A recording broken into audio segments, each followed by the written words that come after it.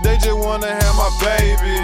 Born in the 80s, crack baby. Damn. Mama, she was in the street, so guess who raised me? You motherfucking right, couldn't get it from my mama, so I got it off the block. Been working my whole life, but I ain't never punched a clock. 9 years old, I seen a nigga get shot.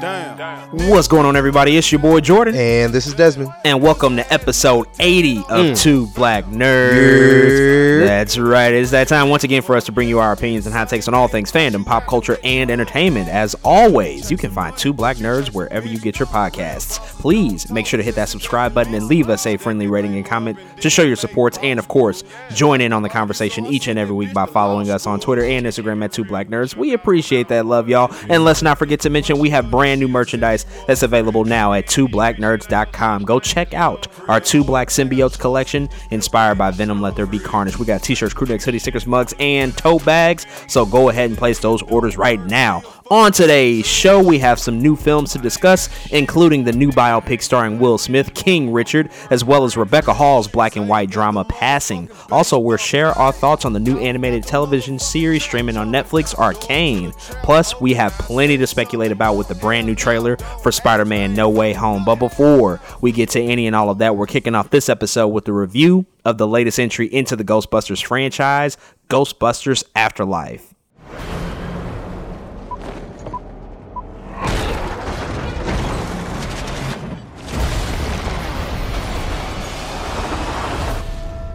Mom, what kind of scientist was Grandpa? Honestly, I have no idea.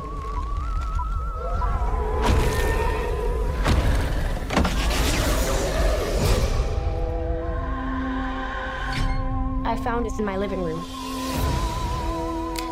Wait a minute. This thing is real?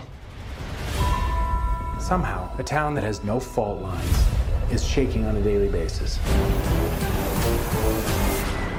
What is that? Maybe it's the apocalypse. Oh my God. This isn't a mine. It's a gateway.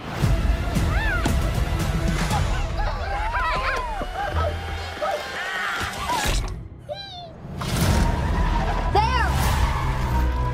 What do we do? I love this car. Go, go, go!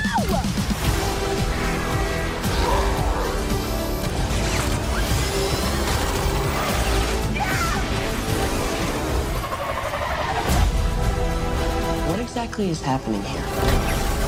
We need to finish what our grandfather started.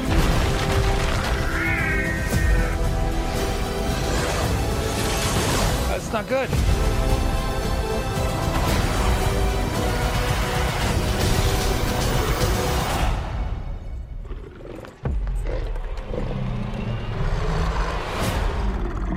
Hey, buddy.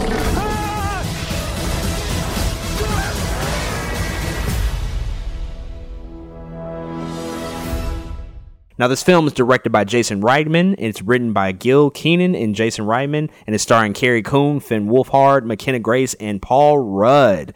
So Jason Reitman is the son of Ivan Reitman, who directed the first two Ghostbusters films, the Ghostbusters film from 1984, often beloved and regarded as a classic, and he also directed the sequel, Ghostbusters 2, in 1989, and this new movie, Afterlife, is serving as a direct sequel to those two films. We obviously know that a few years ago, back in 2016, we got a Ghostbusters reimagining with an all-female or a predominantly female cast that came out in 2016, but that did not involve Ivan Reitman or Jason Reitman.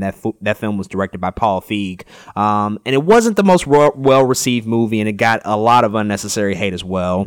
A lot of dark corners of the internet came out the woolwork to really lambaste that film for no apparent reason, but it happened. But we're back here with a film that is a little bit more faithful to what the original films were, and definitely more connected and more tied into what we saw out of those Ghostbusters films from the 80s. And so with all of that said, man, what did you think about Ghostbusters Afterlife? Yeah, man, I'm gonna read the movie synopsis here.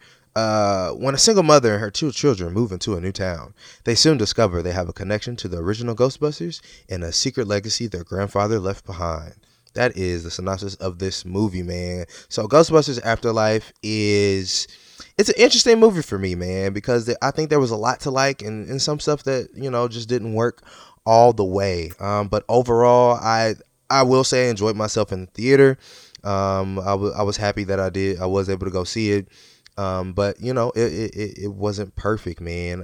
Again, this comes after, of course, Halloween has happened, right? I had to go through my Ghostbusters rewatches, as I'm sure you did too. It's what we do.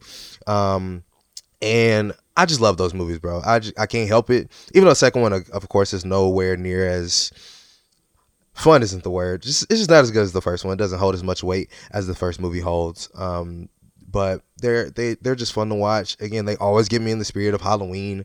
There's very few movies that have this tone about it that Ghostbusters does, where they're not taking it seriously, but they're taking it completely seriously all at the same time, and all the actors are on board with that exact same idea, can convey that on screen as they do. And it really is just legendary, man. There's a reason things like Stranger Things, they talk about Ghostbusters, or a lot of people will always bring up Ghostbusters. Earlier, I went to Comic-Con this year. I'm pretty sure there was more Ghostbusters than anything else at Comic-Con this year, as far as people who cosplayed. Like, it was really crazy. People, they had on the gear from top to bottom. They had the name tags on. They had their suits on. It was really impressive. But here we are with Ghostbusters Afterlife, man, and again, it was cool. There's a lot of again, things to like. I think about this movie that I think surprised me in a lot of different ways. And one of the things I will say is just how small the story was. Like, all of this took place in this small town, and after, of course, seeing how big the original Ghostbusters is, right? It's like freaking Manhattan. You know what I mean? It's like all of New York is being tainted by these ghosts. But again, here we get this really small town. I don't know why I didn't expect that. Maybe I should have. I don't know what I was thinking, especially in the trailer where you see like Paul Rudd leaving a Walmart where there's no Walmarts in New York. So like automatically I should have thought that, but for some reason I just wasn't on that page yet. But one of the things I have to point out that I loved a lot about this movie actually is McKenna Grace, who plays Phoebe here, as the main character. I think this girl is phenomenal. I really do. I think she played her part pretty close to perfect, man. And she was like my favorite part of this movie. Just watching, I was like, man, I really like this little girl. Like, I was like, she's very charismatic. She played her role perfectly, kind of being the nerdy, quirky, smart girl, but like, also, she has like these crazy dad jokes that everyone in the theater still laughed at, even though they were terrible. But like, it was really good comedic relief. But again, she just really carried the movie for me. And I thought that was crazy impressive from her end. And then of course you have the one and only Finn Wolfhard from I was about to say Ghostbusters, from Stranger Things, man, and of course other movies where. First of all, this dude's growing up. Like, we're watching him grow up before our eyes. It's kind of crazy to see. It's like we're watching our little brother grow up. But he's always going to do what he has to do too. But it's interesting because in Stranger Things, he's like the main character, and here, he's sidelined.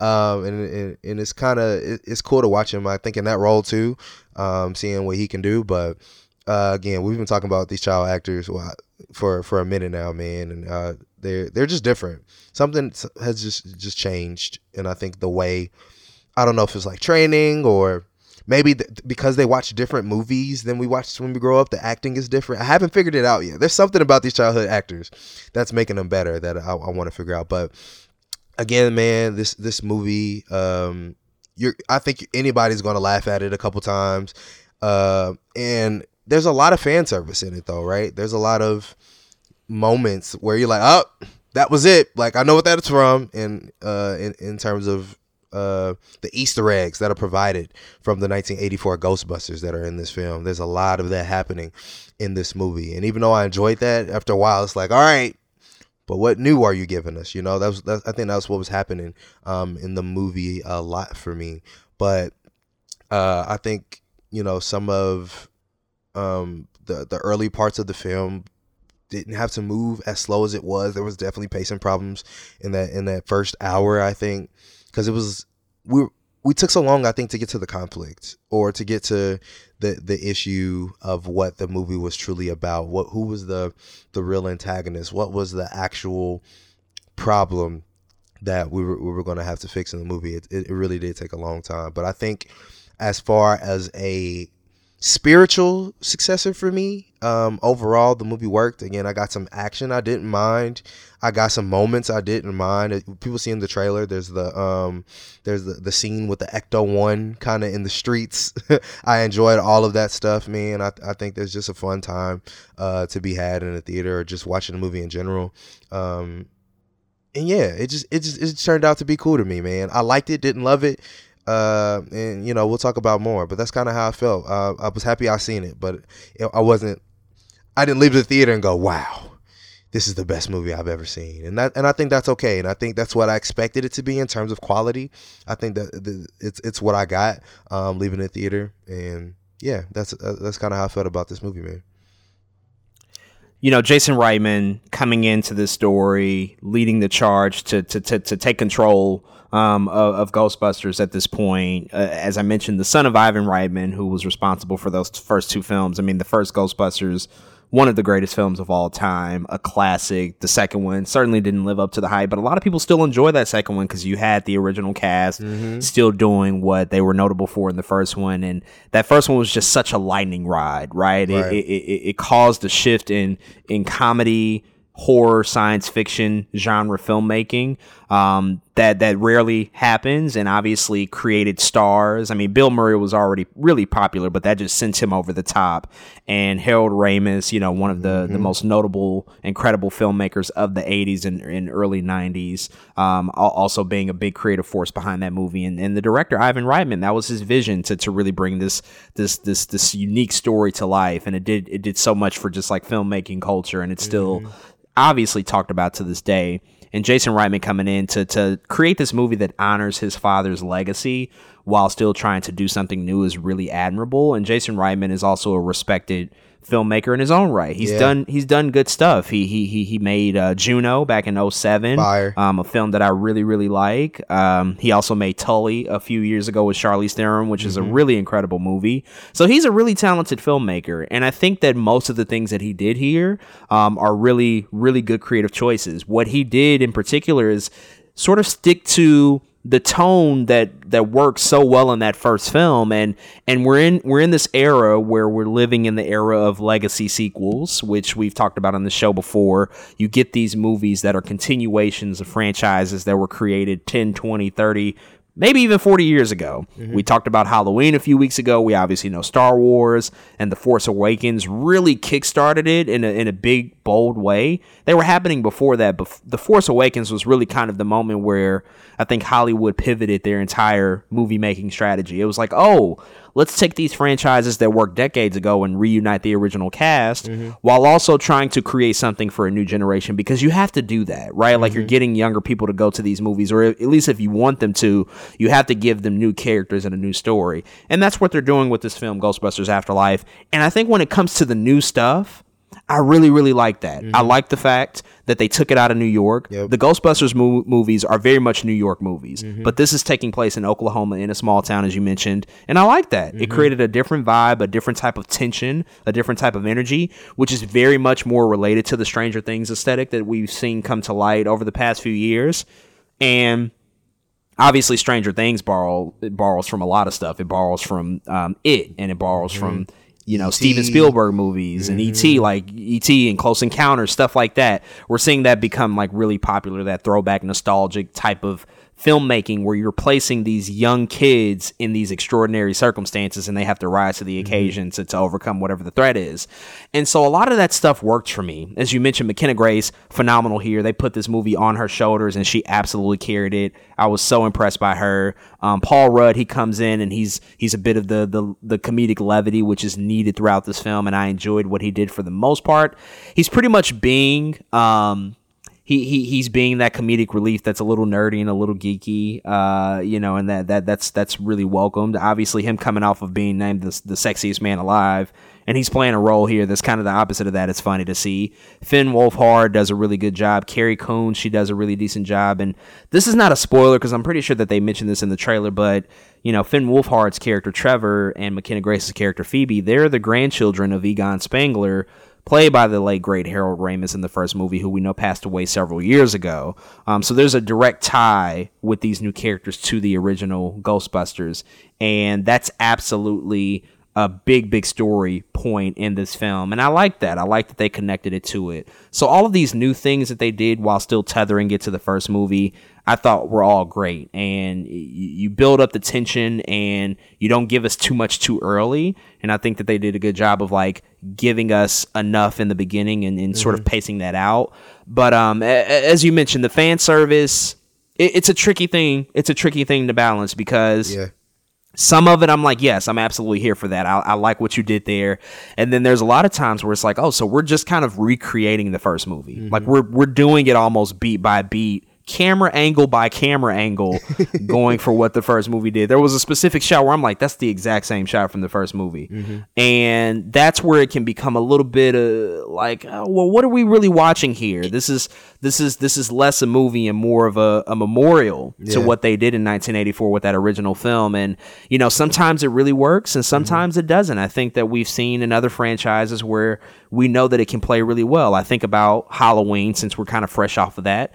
The 2018 movie, spoiler if you haven't seen it, but you get that showdown between Jamie Lee Curtis and Michael Myers in the house, right? Yeah. And you get the moment where he pushes her off the balcony and then he looks away and then he looks back and she's gone. Obviously a callback to the original film. And I'm like, that's fucking genius. But that wasn't the entire film. Like, yes, it was similar in the fact that it took place in a house and it was just like her versus him, but they changed it up enough to where it wasn't like a shot-by-shot recreation.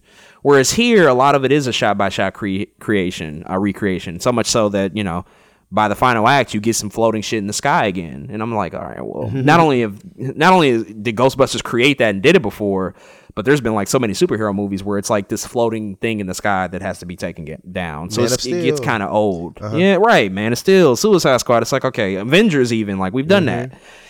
So that stuff, it's like, okay, we leaned probably too heavily into that, but it didn't derail the experience for me. Yeah. For the most part, all of this stuff really still worked out really, really well. And I think that in terms of introducing a new generation to the Ghostbusters and possibly creating future iterations of this franchise, making more stories, making more movies, I think that there's at least a good foundation here to build off of to do more in the future. Like, again, if you're gonna move forward with McKenna Grace, like, she's the one to do it with. Yes. Because she has so much charisma, so much natural intellect and charm, and just brings such a presence. Even though she's like a little girl, she brings so much presence on screen that I would totally buy her leading more films. And even Finn Wolfhard, as we see him continue to mature and age up and do more things and hopefully expand and stretch himself even more, because he's really in this this young teenager like horror science fiction bag of lie, because he's already done Stranger Things and he's done other sort of horror films.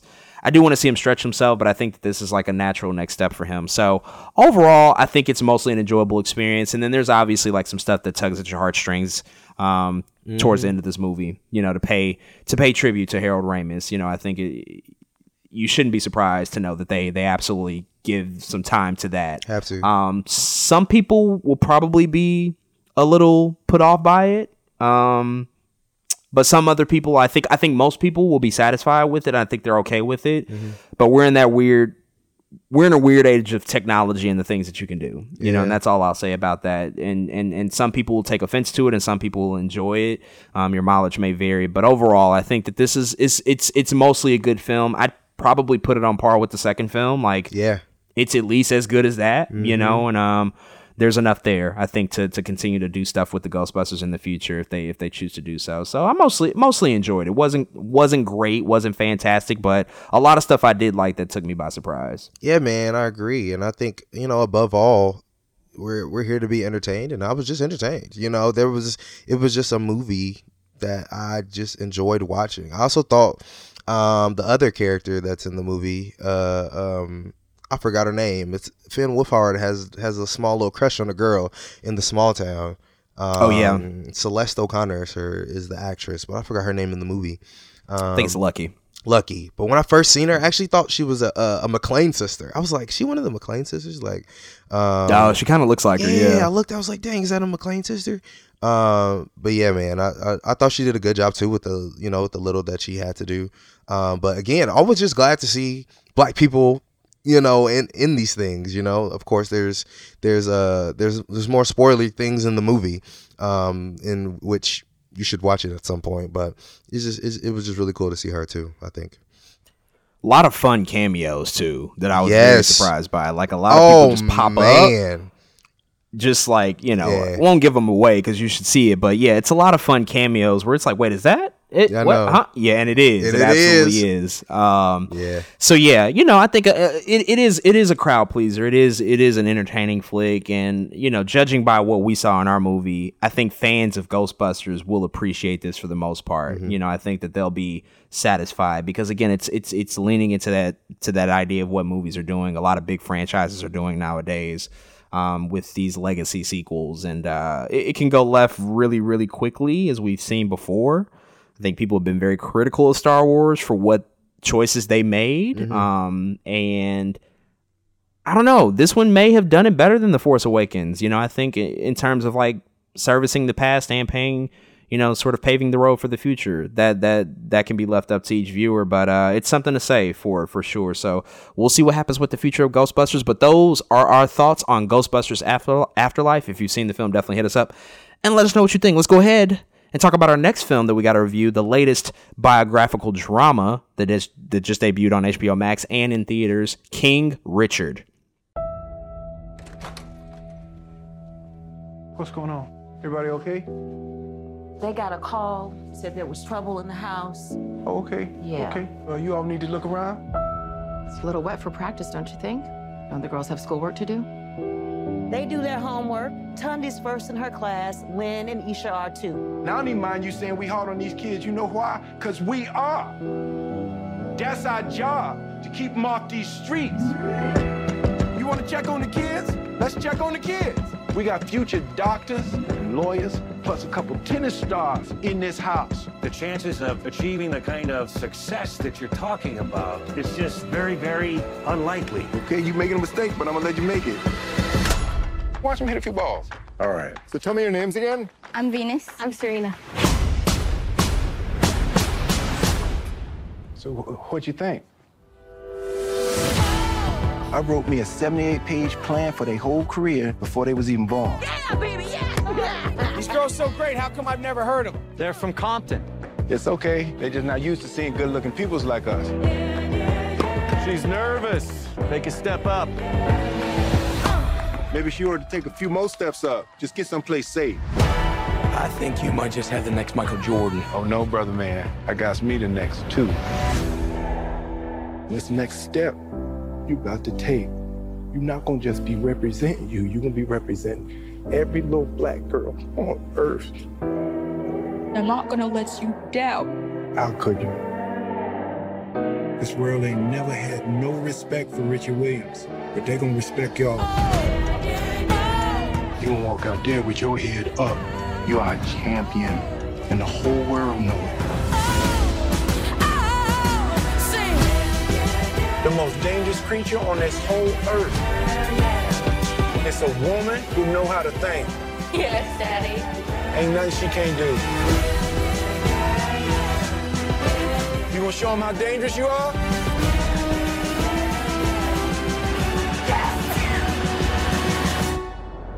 Venus and Serena gonna shake up this world. Venus Williams, who is your best friend? You, Daddy. Serena Williams, who is your best friend? Venus. Then you. That's Then you. After unbelievable. Venus. Now, this film is directed by Ronaldo Marcus Green. It's written by Zach Balin, and it's starring Will Smith, Anjanae Ellis, Sanaya Sidney, Demi Singleton, Tony Goldwyn, and John Bernthal. So this film is something we've been anticipating for quite a while because we've known that it was going to be a part of the HBO Max rollout of their day-and-day releases for this year. So we first found out really a lot about this film last year. We knew that they were filming. We heard about Will Smith, sort of being behind it, but it became more of a fixture in the pop culture consciousness because of the fact that it was going to be available on HBO Max like the rest of their 2021 slate On top of the fact that this is very much a biographical film spotlighting the the Williams sisters, Venus and Serena Williams, a movie that's certainly much more about their father, Richard Williams, but obviously those two being two of the most popular and well-known athletes ever, this was certainly going to garner a lot of attention. And so we both got a chance to finally check out King Richard. And with that said, man, what did you think about this movie? Oh, man. My faith dictates that I stand by your side, but don't mistake my silence for agreement. A bar, boy. Oh, my goodness, that was a bar. Bro, when I heard that in the movie, I almost threw something against the wall. Okay, y'all, if you haven't seen King Richard, just go watch it right now, because this is one of the best sports biopics. All right, people might think I'm crazy, but of all time, like that's really how I feel about it, though, because sports biopics have been so formulaic for so long. It's always, I was down and out on this, I made this change in my life, or I focused on this, and I became this. And of course, some of those aspects are in this film, but I think it takes such a different kind of storytelling approach, I think. For this movie specifically, I have a couple biases. One, I love Venus and Serena. I feel like I was going to love it from the get-go, just because I feel like I haven't seen a lot of documentaries or biopics about their life. And I was just like, I'm excited to watch it. Will Smith didn't have to be in it, and I was going to be excited to watch this movie, like, because it's Venus and Serena, and they're really that caliber of athlete for me to be excited. Also, there is another level of bias, because I do love Will Smith, and it's like, well, that's another aspect that made me really excited for this film. But I really do think they came in King Richard and did what they had to do, man. I love stories that are told from the point of view of people that are next to the greatness. Does that make sense? Slightly displaced. Oh yeah. From the greatness. And that's what King Richard is. It's not about Venus and Serena. It's about the father that helped them, shepherded them, carried them to that place of greatness. And that's part of what makes it so good, because you do get the Venus in the story, you do get the Serena in the story, but you really do see a different point of view of another great man that people don't even talk about at all. People will bring up Venus and Serena all day, but you never hear about their father, man. You just don't. Like, it's just something that happens. It's like, imagine a documentary about, I don't know, like Kobe from his mom's point of view or something. You know what I mean? Like, it's a good idea. And they followed through with it, man. Something else I love about this film is just the blackness of it all, bro. I can't iterate that enough, I guess, where I think if you look at some of the reviews of this film, I think there are some white people who just won't get it.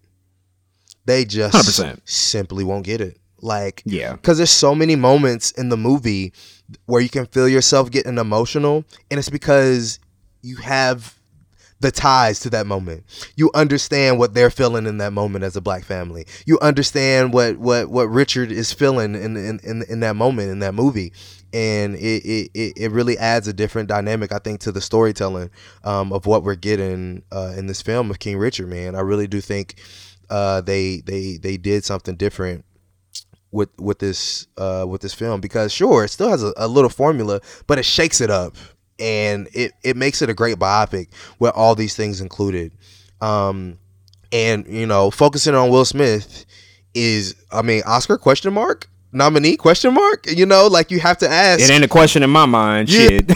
Because he was eating the entire, like, there are always moments in biopics where, like, there's always a weird nuance of a character, or a weird I don't know, something about the character, and you're like, oh, they might have missed that slightly, just a little bit. But Will, man, his all was in this, and I feel like I haven't seen him like this in a minute. I don't know.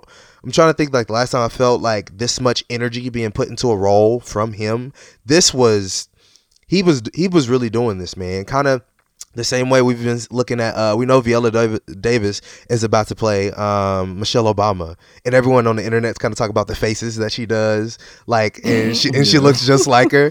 But I found that being true here with Will too, man. Like, at the end of this film, they do show you a lot of the clips, right? That of King Richard himself, Richard Williams himself, and it's like, damn, Will, you kind of was nailing that, you know what I mean? Like, even by the end, more impressive things kept getting added to his performance after we had already watched it, and bro, I can't sing this movie's praises enough. I actually loved it a lot. I really did.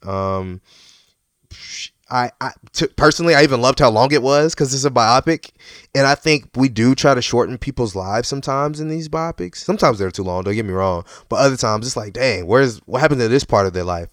Where even so, take something. So recently, I also seen the Tina Broadway musical, and the reason Tina Turner herself doesn't like the movie What's Love Got to Do with It is because it's all about her and Ike. But the reason she loves the play and she made this play was because most of her career happens after Ike, when she blows up, and the play gives attention to detail of those things that happen after, and that's what this movie does for me too. It adds. It may seem like a short amount of time, but it really is a big chunk and an important chunk of both Venus and Serena's lives, to what their father had to do to get them, to put them in places of success, man. But I'll leave it right there for now, man. I really do love King Richard, and I hope people get the chance to watch it soon. I think it's a great Thanksgiving movie, to be honest. Like if people decide to watch it tomorrow, I'll be like, yes, good job. Because part of me is like thinking, dang, I would have loved to watch it with my mom, but I might watch it again. Who knows, you know? But yeah, man, King Richard, go watch it. I love it, man. What'd you think about it?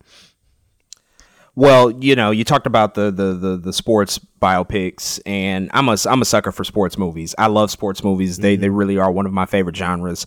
I think some of the best sports movies of the 21st century, at least the ones that I've seen, Creed is definitely up there, Moneyball, and Warrior. Like, these are the highlights of like sports films of the 21st century for me. And there's a lot more like classics that have come out in the 70s and the 80s, but like recently, I think in the past 20 years, those would be my three favorites. And this is now entered into that conversation. Like, I think that this is one of the best films of this year, undoubtedly. It's one of my favorite films of the year. But what's interesting about that, and like the fact that it's a sports movie, it's kind of not. Like, it's not. It is, but it's not as much of a sports movie or even a movie about tennis as much of a movie it is about family and a movie about parenting, right, and how important that is. And the spotlight of the film is on the patriarch of the family, Richard Williams. It's not as much about Venus and Serena. Obviously, they are a big part of it because he was their coach. He did introduce them into the world of tennis and got them in a lot of respects to where they needed to be in order to break into that world. But it's also about the Black family experience and what we don't really see in the fact that, like, not only is it about Richard Williams, but it's about his wife, and it's also about the other children. Like, they have 5 daughters, right? And like, it's about the unit as a whole. And you talked about the critics that have talked about this. Listen, there are white critics that just I don't think that they get it. And I have seen a lot of things that have been said, like, oh yeah, it doesn't really do anything new. Oh, it kind of follows the formula. And I'm like, no, I don't agree with that. Just because of the fact that we don't get to see this. Us as Black people, we don't get to see too many positive representations of a family that are doing the things that need to be done in order to properly raise people and to place them into the world and give them the responsibility and the knowledge that they need in order to persevere and to get through the things that they need to get through. And understanding that there's a different level of discipline that has to be applied from Black parents when they're raising Black children. And that's a huge part of this story. There's a piece in the middle of this movie. This is a slight spoiler, but there's a piece in the middle of this movie where there's the cops that are called on his family because somebody thinks that some inappropriate things are happening. Somebody doesn't agree with the way that they parent their children. And Will Smith, man, in that scene, goodness, he just lays it all out on the line. Like, you will understand. This is why I raise my children this way. And by the end of that monologue that he gives, you are left with no further questions as to why he employs the tactics that he employs. And then there's a moment later on when they're interviewing Venus and he has to interrupt the interview and say like, no. This is a black girl you're interviewing. Not just a child. This is a black girl. And he had to like literally like reiterate that several times to get people to understand like you cannot deal with a black girl the same way that you're going to deal with any of these other younger tennis players. It's not the same thing. And it's moments like that got me so emotional just because we don't see that. And we don't get that emphasis. We don't get that affirmation to be seen in that way, to know like, no. We were raised in a specific type of way because we had to, by necessity, because this world obviously will throw everything against us. And so there has to be a different level of resilience to understand those things. And I got to shout out the director, Ronaldo Marcus Green, for helping bring this to light, because he gets it. He's black and Latino. He's from the Bronx. You know, he understands what that lifestyle is. He's talked about in interviews how his parents come from a very similar neighborhood. We know that the Williams sisters, the Williams family, they were in Compton. This is not an easy place to grow up in. He comes from a similar place in the Bronx where he understood the language. He understood things that needed to be said and understood like visual cues that need to be implemented throughout this film.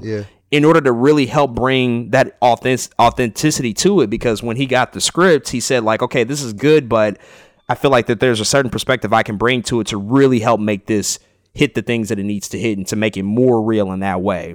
And I think he was the perfect guy for it, honestly. You know, he directed another movie I haven't seen called Joe Bell with Mark Wahlberg. I do want to see it now, but he also directed Monsters and Men, which came out a few years ago. A lot of people haven't seen that movie, but that's a really, really good movie. And people should definitely see this about, police and police brutality, but, more so about the black experience and like a black policeman and what that's like to, be a part of that system. But all that said, man, I think he did a phenomenal job. But the star here is Will Smith. He wins the movie. He absolutely just, this is his best performance in my mind since Pursuit of Happiness. Like he hasn't been this good in anything since that. And that was 15 years ago. Agreed. And that was the last time. Well, he got nominated for Concussion, but nobody thought he was going to win for that. But like, I think he legitimately has a shot here. He's the front runner for a lot of people, and I think rightfully so. He's giving some of his best work ever in his career, and it just, Will's one of those few celebrities that I feel like I know because he's been in our life and our consciousness for so much. On top of the fact that, him and his family might overshare, as we can see now in social media. They can take their foot off the gas in that respect. But beyond that, with his work from him and DJ Jazzy Jeff all the way to the Fresh Prince to every movie he's done, we've just been around Will Smith for such a long time, and he's made a lot of interesting career choices. Some things that I don't really agree with. I think his career could have been greater than it even was. Not saying it wasn't great. It obviously was. He's one of the biggest superstars we have. But if he made a few different choices, I think he could have did some more challenging work as opposed to a lot of the blockbuster franchise work that he's done, which we know he actively sought out. He wanted to be the biggest global movie superstar in the world, and he was for a long time. But I love it when he challenges himself in a new way, and he really digs down deep to show that he has the dramatic chops to act on the level of any of these guys. Like, he could be Denzel if he really, really wanted to and pursued that. And like, if he wanted to just go on a string of like the next 15 years making Denzel-like movies, like giving that type of performance every time out, he has the ability to. And so the fact that we get to see it here, I just really, really love that. And I think he absolutely blows it out of the water and does just such a phenomenal job. But not only that, the rest of this cast as well. Anjanae Ellis as his wife is extraordinary.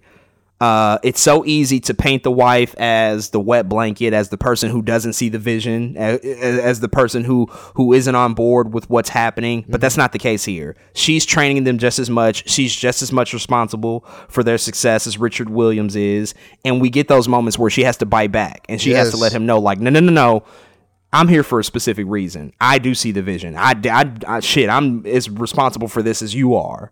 And that moment is important because we don't ever get to see that from black women, especially as it relates to the black men in their life in these movies. And so, man, I just, we can go on and on and on, but this is just a phenomenal film. I think that, it's going to stick around. I think it's going to find its audience over time as well. Like it's not going to be the most popular film out the gate right now, but I think it's going to stick around because it's that good. And good movies always persevere in my mind, and they always find a way to stick around. So it was phenomenal. I think it's going to get all the recognition that it should hopefully get when award season comes around, because it deserves it.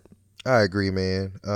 Also, shout out to young Sanaya Sidney too for playing Venus. She was also a pretty big face in this movie in terms of how much she was on screen. I think she killed it. I don't know who her agent is, but they're killing it. Like, she's been in like Fences and Fast Color, like nothing but fresh movies she's been in. So just shout out to her too, man, because she's also killing it. But also shout out to even the idea that this is a movie with a good black father. Yeah. How many of those do we have? I can count them, because it really just doesn't exist. So this movie really did just accomplish a lot. It really, like, more, I think more than people understand. Again, I was talking about things that other people who aren't black won't understand, and I think us being able to watch this movie and be like, dang, this is a good black dad. You know, I don't think a lot of people will recognize that, and I think that means something else for us too. But all agreed, man. I think we're on the same page here.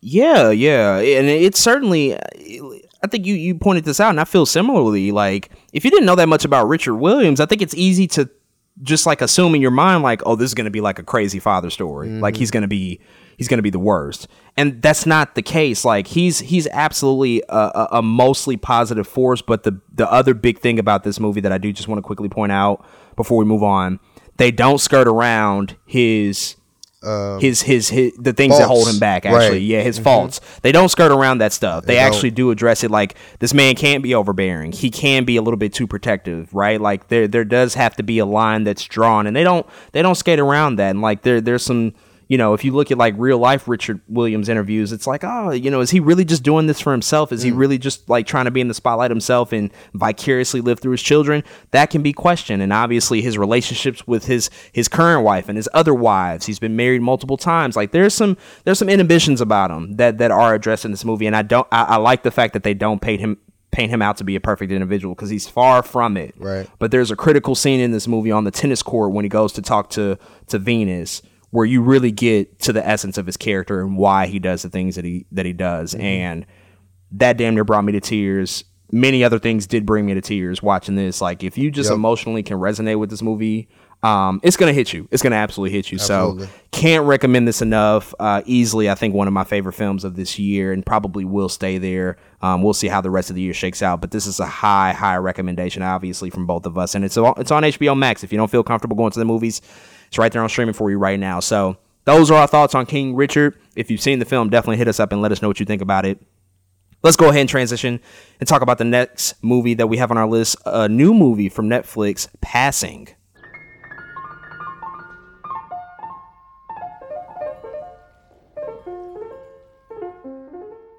Pardon me, I don't mean to stare, but I think I know you. Claire? Mm-hmm. I'm trying to find out the history of the blonde you've brought along. She's a girl from Chicago I used to know. Princess from Chicago. Things aren't always what they seem.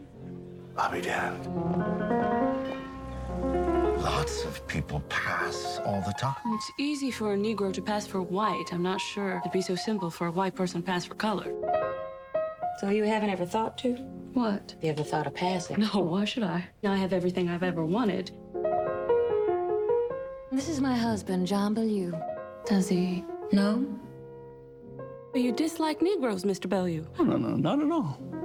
I hate them.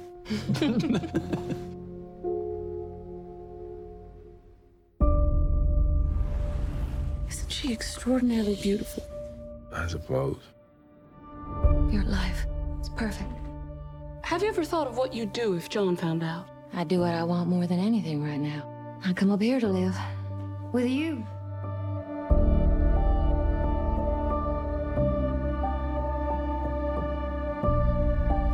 You think they'd be satisfied being white? Who's satisfied being anything? We're all of us passing for something or other. Aren't we? Now, this film is written and directed by Rebecca Hall, and it's starring Tessa Thompson, Ruth Negga, Andre Holland, Bill Camp, Benge Akinagbe, Antoinette Crow Legacy, and Alexander Skarsgård. So Rebecca Hall is an actor, and she's making her feature film directorial debut here. We talked about her earlier this year with The Night House, which is a movie that just came out, but she's here directing for the first time, and this is a black and white film that just recently debuted on Netflix, a smaller film that's been getting looked at and been talked about quite a bit lately. I got a chance to check this out a couple of weeks ago, and just to get straight into it, man, I gotta say that this is a really solid directorial debut for Rebecca Hall, and it's also a bit surprising to see her tackle this type of subject matter. And if you don't know, this is mostly a movie about light-skinned black women who are effectively white passing, and they're navigating the world in that way. One of them in particular, Ruth Negga, like she has absolutely embraced the fact, her character Claire, that she is a white passing individual, and she's living this way. She's married to a wealthy white man who's from Chicago, who believes that she's white. She's absolutely embracing this identity and using it to her advantage and using it as leverage, and then probably even using it in a way to protect herself, to uphold a level of safety for herself. And it's a really difficult thing to tackle. I think it's really difficult subject matter that can make you feel uncomfortable, because there were people like this who existed in this way and who did this. And it's a really compelling look at a specific time in America, because it is a period piece, right? It's set in the 1930s, I believe. And so looking at a specific period where obviously like black people weren't safe, they couldn't freely do anything that they wanted to do. And some people felt the need to resort to this type of method in order to live somewhat of a productive and conducive lifestyle, to live in that way. It's troubling to think like, man, this shit really went down. Even though we have all the context to know that, like, yeah, that we were truly capable of living in a society like this. But be that as it may, man, I think that this is a solid film. It doesn't 100% work for me, just because I think that at times the story isn't as interesting. Like, the characters are interesting, but I don't know if the story 100% lives up to the characters and just like how much they bring to this movie. I just wish that some of the filmmaking style and some of the choices that were made were a little bit more dynamic, a little bit more interesting, a little bit quicker pace. It is a slower, more quiet movie, which works in some cases. But this one I think could have used a little bit more in that respect. But with that said, I think overall this is still an important like story to tell and an important movie to check out, just because we don't really get to see stuff like this as really ever, stories that are told like this. And I think that like Ruth Negga in particular, she's extraordinary. Her performance is heartbreaking. It's really troubling to see that the psychological effect has taken a hold on her and she has to, navigate the world in this way. Tessa Thompson is also remarkable here. I think she does a tremendous job. All of those people did really, really tremendous to me, even the supporting cast as well.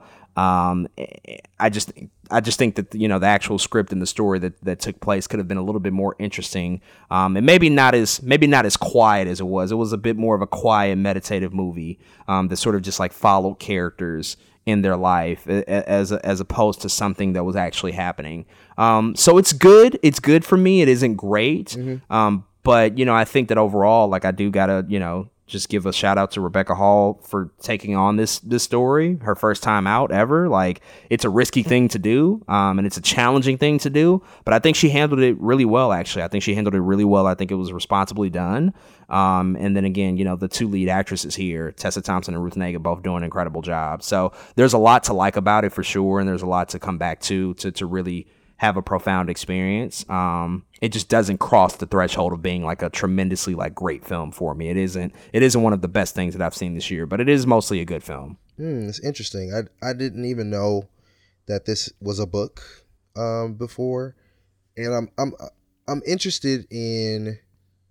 I don't know. I feel like that was always something, a movie or. Of course, there's like critical race theory and colorism. People talk about all that stuff, but I never thought about this just white passing as a concept for a movie. If you had to pick a category for this to get an Academy look, what category would it be? Would it be one of the actors? Would it be what would it be? Yeah, that's a good question. I mean, You know, I don't know if it will. It may. I think we obviously still have a lot to see, but if it were to get recognized, I would definitely say cinematography. It's gorgeous. You know, this is a black and white movie, right? And so it's a gorgeous film to look at. It's incredibly well shot and very much well made. The costume and production design is also really impressive, so it might get recognized in those respects for sure. But I don't foresee it landing in anything in terms of script or performances, unfortunately. Like, I do think that both Tessa Thompson and Ruth Negga do an incredible job here. If anybody were to get nominated, it would be Ruth, if you ask me, because of just like how deep she had to go and how troubling it is to see her embody this role, because it could frustrate you and it can also, you know, again, break your heart. So I think there's some nuance and complexity to her. So if anybody were to get nominated for a performance, it would be her. I'm not sure it'll go that far though. I would be honestly a little surprised if it did, but I hope it does, again, because this is two black women, you know, at the forefront of a film. Yeah. I would love for it to get acknowledged in that way because of the subject matter and for what they brought to the movie. I just don't know if it's that strong, but it does seem like it has strong word of mouth. At least it seems like that there's a lot of people talking about it, which is the, you know, that's what you want, especially out of this type of movie. You want people talking about it and really discussing it and picking it apart and writing, you know, pieces about it and things of that nature. So we'll see.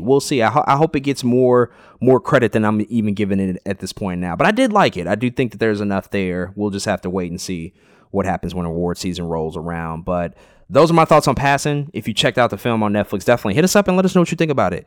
Let's go ahead and transition to another black and white film, a new film from director Kenneth Branagh, Belfast. We all have a story to tell. But what makes each one different is not how the story ends, but rather the place where it begins.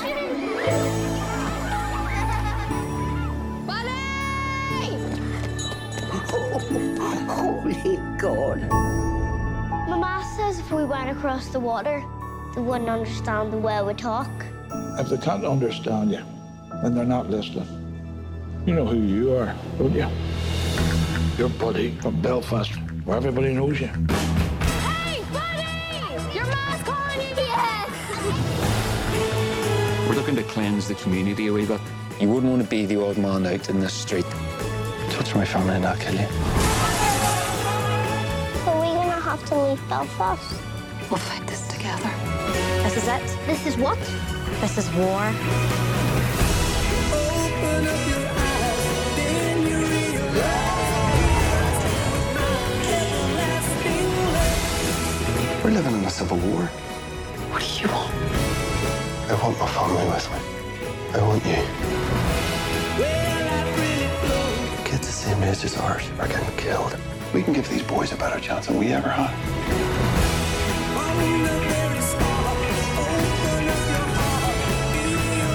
I know nothing else but Belfast. Go now. Don't look back.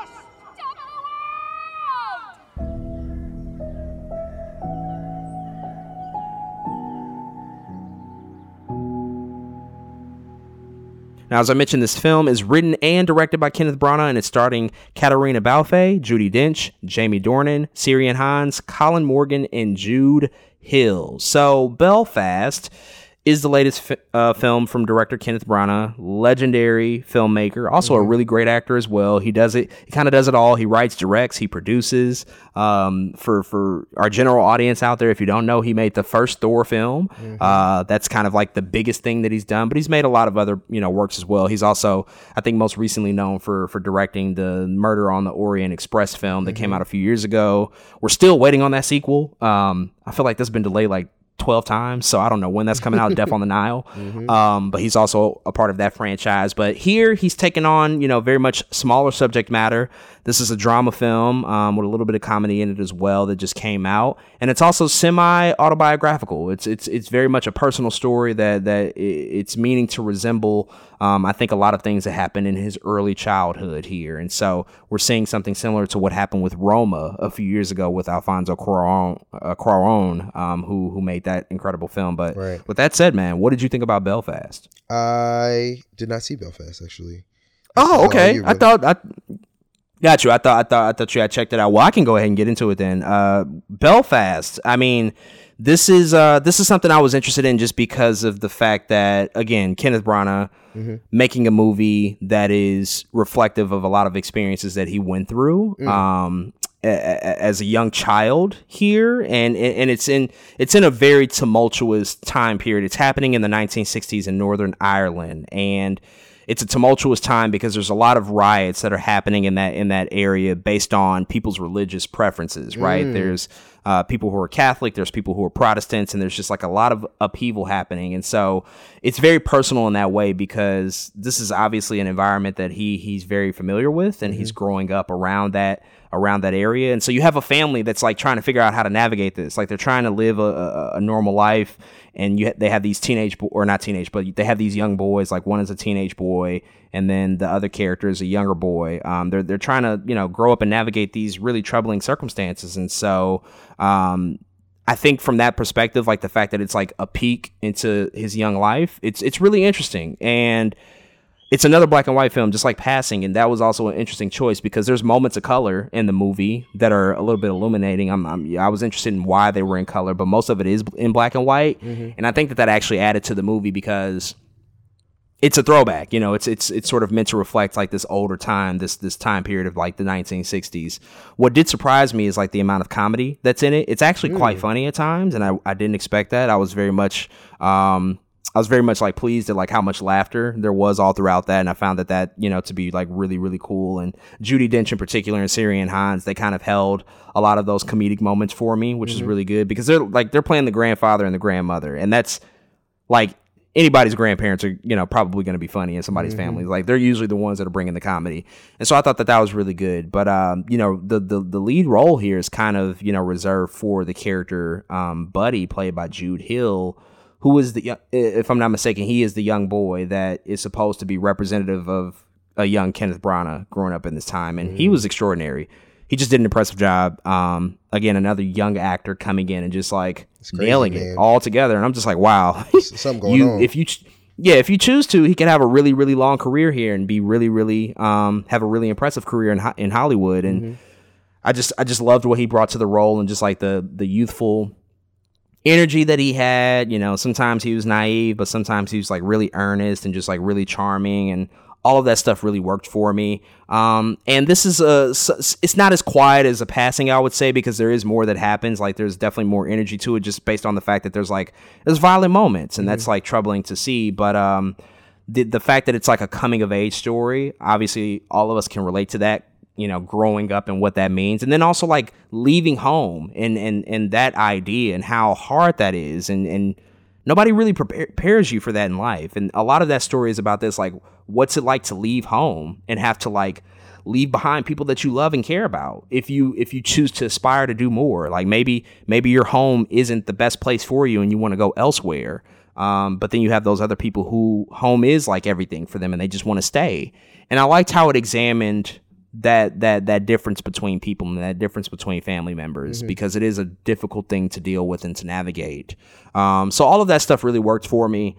The only criticisms I have for it, like it could have been similar to Passing. I think it could have just like been more dynamic. It could have been a little bit more energetic. It just didn't wow me all the time. I think from a filmmaking perspective, in terms of cinematography and costumes and all of that stuff, just like really, really worked well. At times it just kind of dragged a little bit, which is interesting because it's not the longest movie. It's only 97 minutes, but it felt it felt a little oddly paced at times, like not that much was happening, and so I felt like it could have done even a little bit more. We could have gotten a little bit more from the story and from the characters at certain points, but it was good though. It was really good. This one also was getting a lot of attention and word of mouth, and so we'll probably hear about it more as award season rolls around. And it's also a smaller film, a semi autobiographical film. Mm-hmm. It's typically the type of movie that the Academy really appreciates and loves. So. Wouldn't be surprised if it gets more attention, but overall, I enjoyed it. I thought it was pretty good. Mm-hmm. If I have to compare it again to Roma, it's certainly not as. I don't think it's as profound as that experience was for me, because that just knocked me out. Yeah, that was a huge like emotional experience. But this one is sort of like existing within that same space, and I think it mostly did a good job. Cinematography wise, Passing or Belfast? Oh man, that's so tough. I think they're both black and white. I don't know. Yeah, both like going for the black and white throwback aesthetic. I guess I don't know. I really don't know. I mean, I could possibly just say Belfast just because of how many more environments were involved. Yeah. Like there were just more.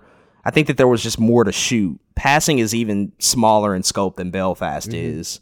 And they're both small movies, but I think Belfast had like just more to do and more to shoot and was a little bit more interesting visually at times than Passing was. Because there were moments of color, and those moments like were jarring because it's like, oh, we're in color now. So if I had to pick, I would say that, but they're kind of neck and neck. I'm not gonna lie, they're kind of neck and neck. So we'll see. It'll be interesting. It'll be interesting to see what happens when award season rolls around, if either of them get acknowledged. But hopefully they do, because they're both tremendous in that way. So definitely we'll see. Those are my thoughts on Belfast. If you've seen it, definitely hit us up. Let us know what you think. Let's go ahead and move on to another Netflix film that just debuted. A new film from director Lin-Manuel Miranda, a musical, in fact, Tick, Tick, Boom.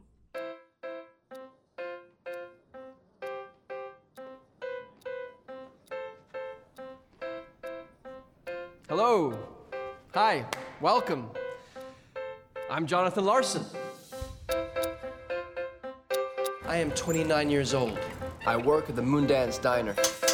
Check. 1 sec. Do we take reservations? No, we do not take. We're a diner. I have an original rock musical Hey, boy genius. that I have spent the last 8 years of my life writing. He's getting out. You're gonna be rich and famous. And rewriting. Did you crack it yet? Oh, I'm getting so close. And rewriting. Can I hear it? Any day now. 8 years! And the time keeps ticking. You need to ask, are you letting yourself be led by fear or by love? Fear! 100% fear. I don't know what the show is. Why do we play with fire? What if the workshop happens and nothing changes? What then, Jonathan? Maybe I'm just wasting my time. Do you know how many Jonathan Larsons there are? 1. Why should we blaze a trail? There's not enough time. I went to 3 friends' funerals last year, and nobody is doing enough. I'm not doing enough. Try writing about what you know. What does it take to wake up a generation? It would be a tragedy to give up what you have. Take off and fly. Fear or love, baby, don't say the answer. Actions speak louder than words. No matter what. They speak louder. Keep going, okay? Actions speak louder than.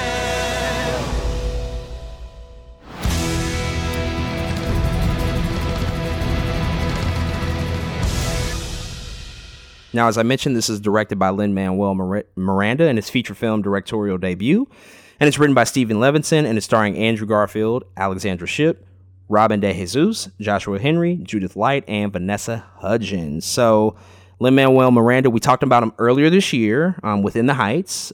He did not direct that, but that was obviously adapted from his musical. Here he is directing his first film ever with Tick, Tick, Boom, and it's very much still leaning into the idea of Broadway and telling a story about Broadway.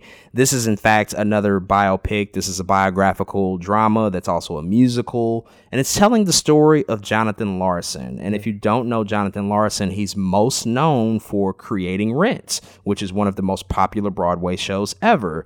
He also created other shows, such as Tick, Tick, Boom. That was the show that preceded Rent, as well as another show called Superbia, which a lot of this story is about, in fact. But Rent, of course, is really his claim to fame.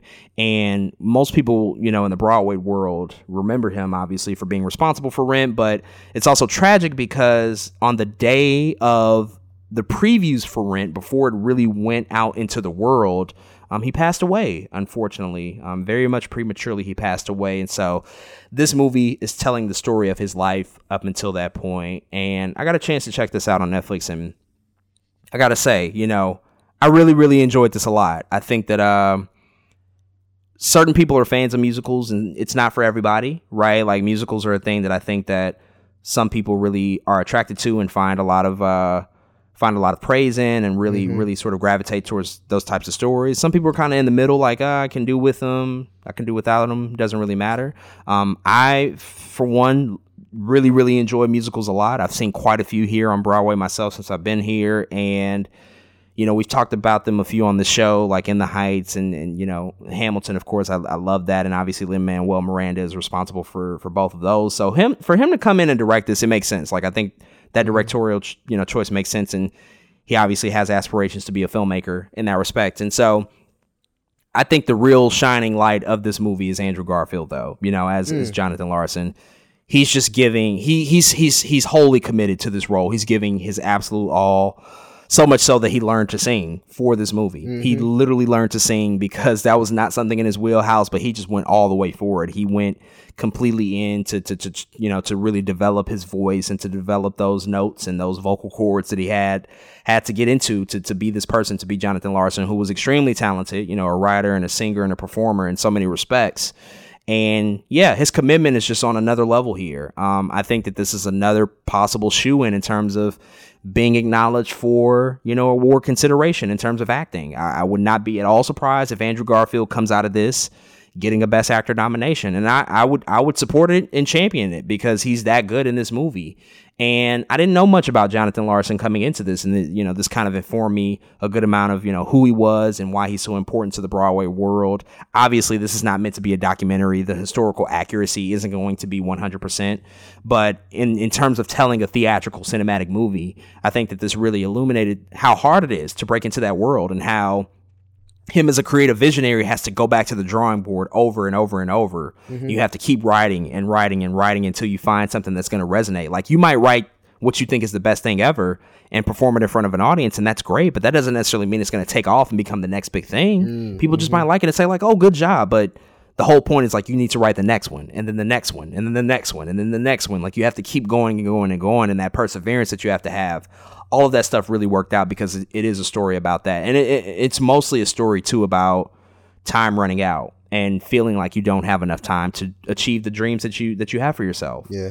And that's something that can obviously, I think, resonate for a lot of us as we get older. We place these limitations and these deadlines for ourselves that we have to achieve certain things by, whatever deadline we set for ourselves. That's not always true, right? But sometimes it is. And it's a tough thing to deal with. I also want to shout out, in thinking about that, I want to shout out Robin De Jesus in this movie, who's playing this character, Michael. He's playing Jonathan's best friend.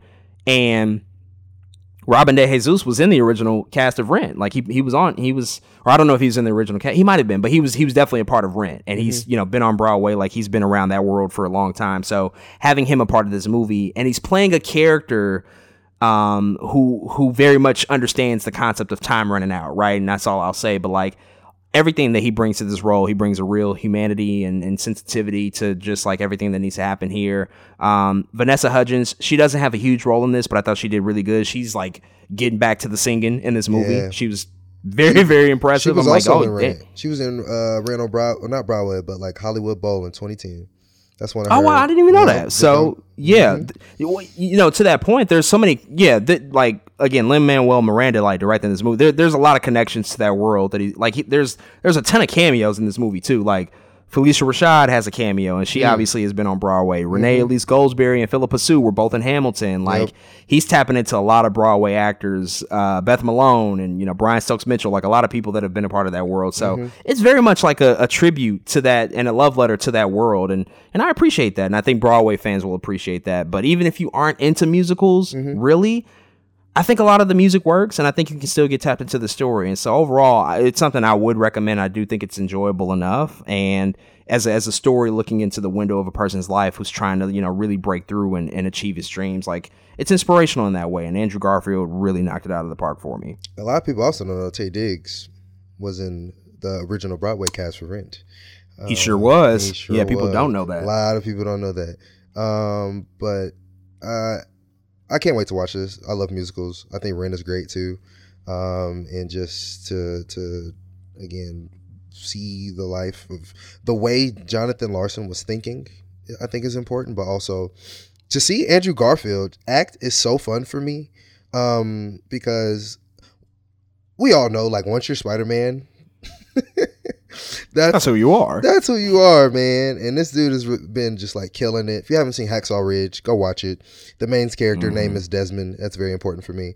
Oh, it is, isn't it? I forgot about that. It is. Yeah, it's amazing.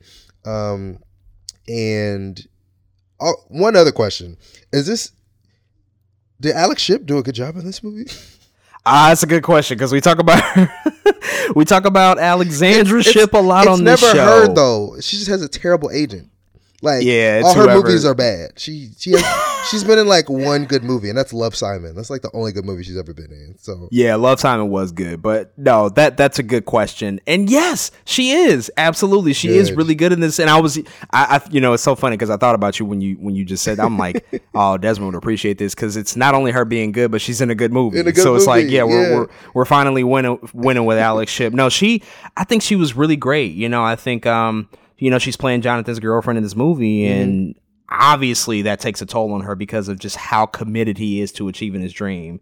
And, you know, we've seen the cautionary tale of like people who are absolutely driven to achieve their goals and to be the best at whatever it is that they do, and how that impacts the people around you. That's a big story here as well. Like, not only time running out for yourself, but also time running out for maybe the people around you and what that might mean in their relationships with you. And she's sort of playing that role, you know, being his girlfriend who, she has her own dreams, but her own dreams, at least at that point in time, aren't big enough, you know, to take priority over Jonathan's dreams. Wow. And we see how that takes shape over the course of the story.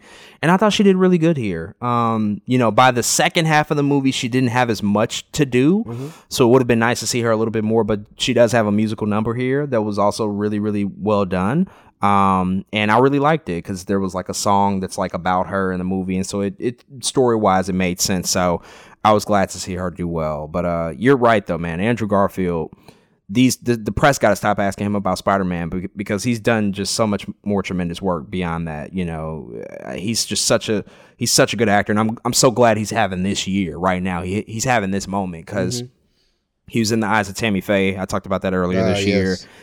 Did a great job in that too. Like a really good performance. Like it was Jessica Chastain's movie. She's the one who wins that movie. If anybody gets acknowledged for acting performance, it's going to be her. But he was really good in terms of being like the co-lead and the support.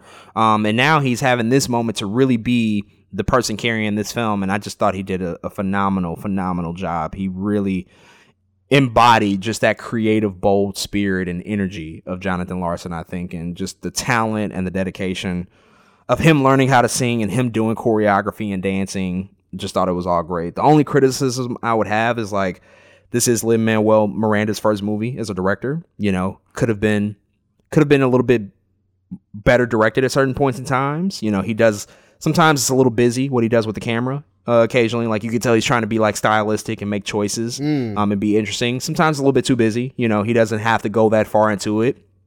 I think there's like beauty in the simplicity of like certain shots that could have been implemented. But you know, beyond that, I don't really have too many criticisms about it. I think this is a really entertaining film. So hopefully we see what happens, and hopefully more people will see it because I think it's definitely worth seeing. So those are my thoughts on Tick, Tick, Boom. If you've seen it, definitely hit us up and let us know what you think. Let's go ahead and transition to something else that Netflix just dropped. Netflix got a whole lot coming out. A brand new animated television series that just debuted, Arcane. When I was a kid, me and my sister, we played a game where we pretended to chase monsters away.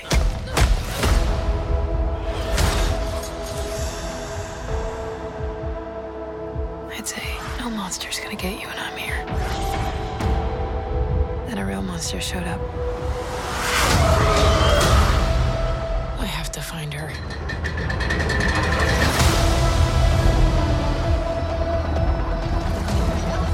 The world's growing smaller every day. Up there on the surface, the topsiders are leaving the Undercity further behind. I believe I've discovered something incredible. A way to harness magic through science. You don't understand what's at stake. Power doesn't come to those who are born strongest. It comes to those who will do anything to achieve it.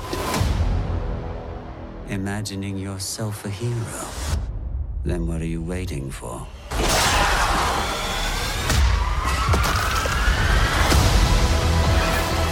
More lives may be lost. The Undercity cannot be controlled. Then we have to go in by force. What have you done with my sister? I'll give her your regards. This cycle of violence will never stop. She's too far gone. I have to try. You've got a good heart. Don't ever lose it. Protect the family.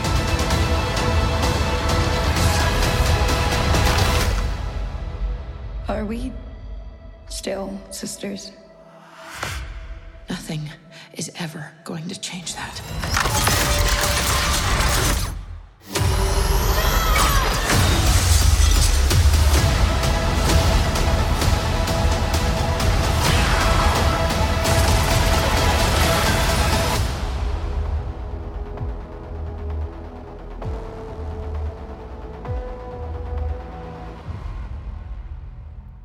Now, this series is created and written by Christian Link and Alex Yee. It's directed by Pascal Charoux and Arnaud Delors, and it's based on League of Legends from Riot Games. And the voice actors in the cast are Haley Steinfeld, Mia St. Clair Genis, Haley Purnell, Kevin Alejandro, Katie Leung, and Tox Alagodoye. So this series just recently premiered on Netflix. And what's interesting about this, not only, the fact that it's based on a video game, League of Legends, it's also been released in a different way than Netflix traditionally releases things. They've actually implemented a weekly release strategy. It's not been all dropped at once. They've released, I believe it's been 3 episodes per week for the past 3 weeks. So you got the first 3 and then the second 3 and then the final 3 for a total of 9 episodes in this season. And I believe it's already been greenlit for a season 2 if I'm not mistaken. Oh, yeah. So we have both gotten a chance to check out at least a few episodes of this show. I know we both have to finish it, but with that said, what did you think so far about what you've seen from Arcane? Yeah, man, I've watched the first 3 episodes. And before we get into it, it needs to be noted that this was the show that dethroned Squid Game, which is wild because Squid Game was number 1 for a long time. But I have to preface this by saying I'm a huge League of Legends head and nerd. It was the game I was introduced to my freshman year of college. I'm pretty sure I have lost grades over this goddamn video game from A's to B's and B's to C's from playing this too much.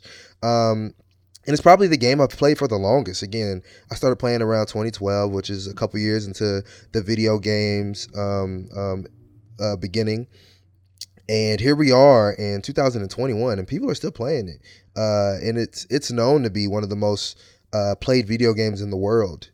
And one of those reasons is it's free to play. League of Legends is a free game to play. You can literally just download it and start playing. There's no pay to win. There's none of that. You just have to kind of unlock characters, and that's kind of how it goes. But the widespread popularity of this game is still unlike anything I've ever seen. The only thing I could compare it to from again just my knowledge of video games is World of Warcraft in terms of how much reach that game has had. But League of Legends is it's there's no language barrier. I mean, it's like all over the world you can find somebody who plays League of Legends.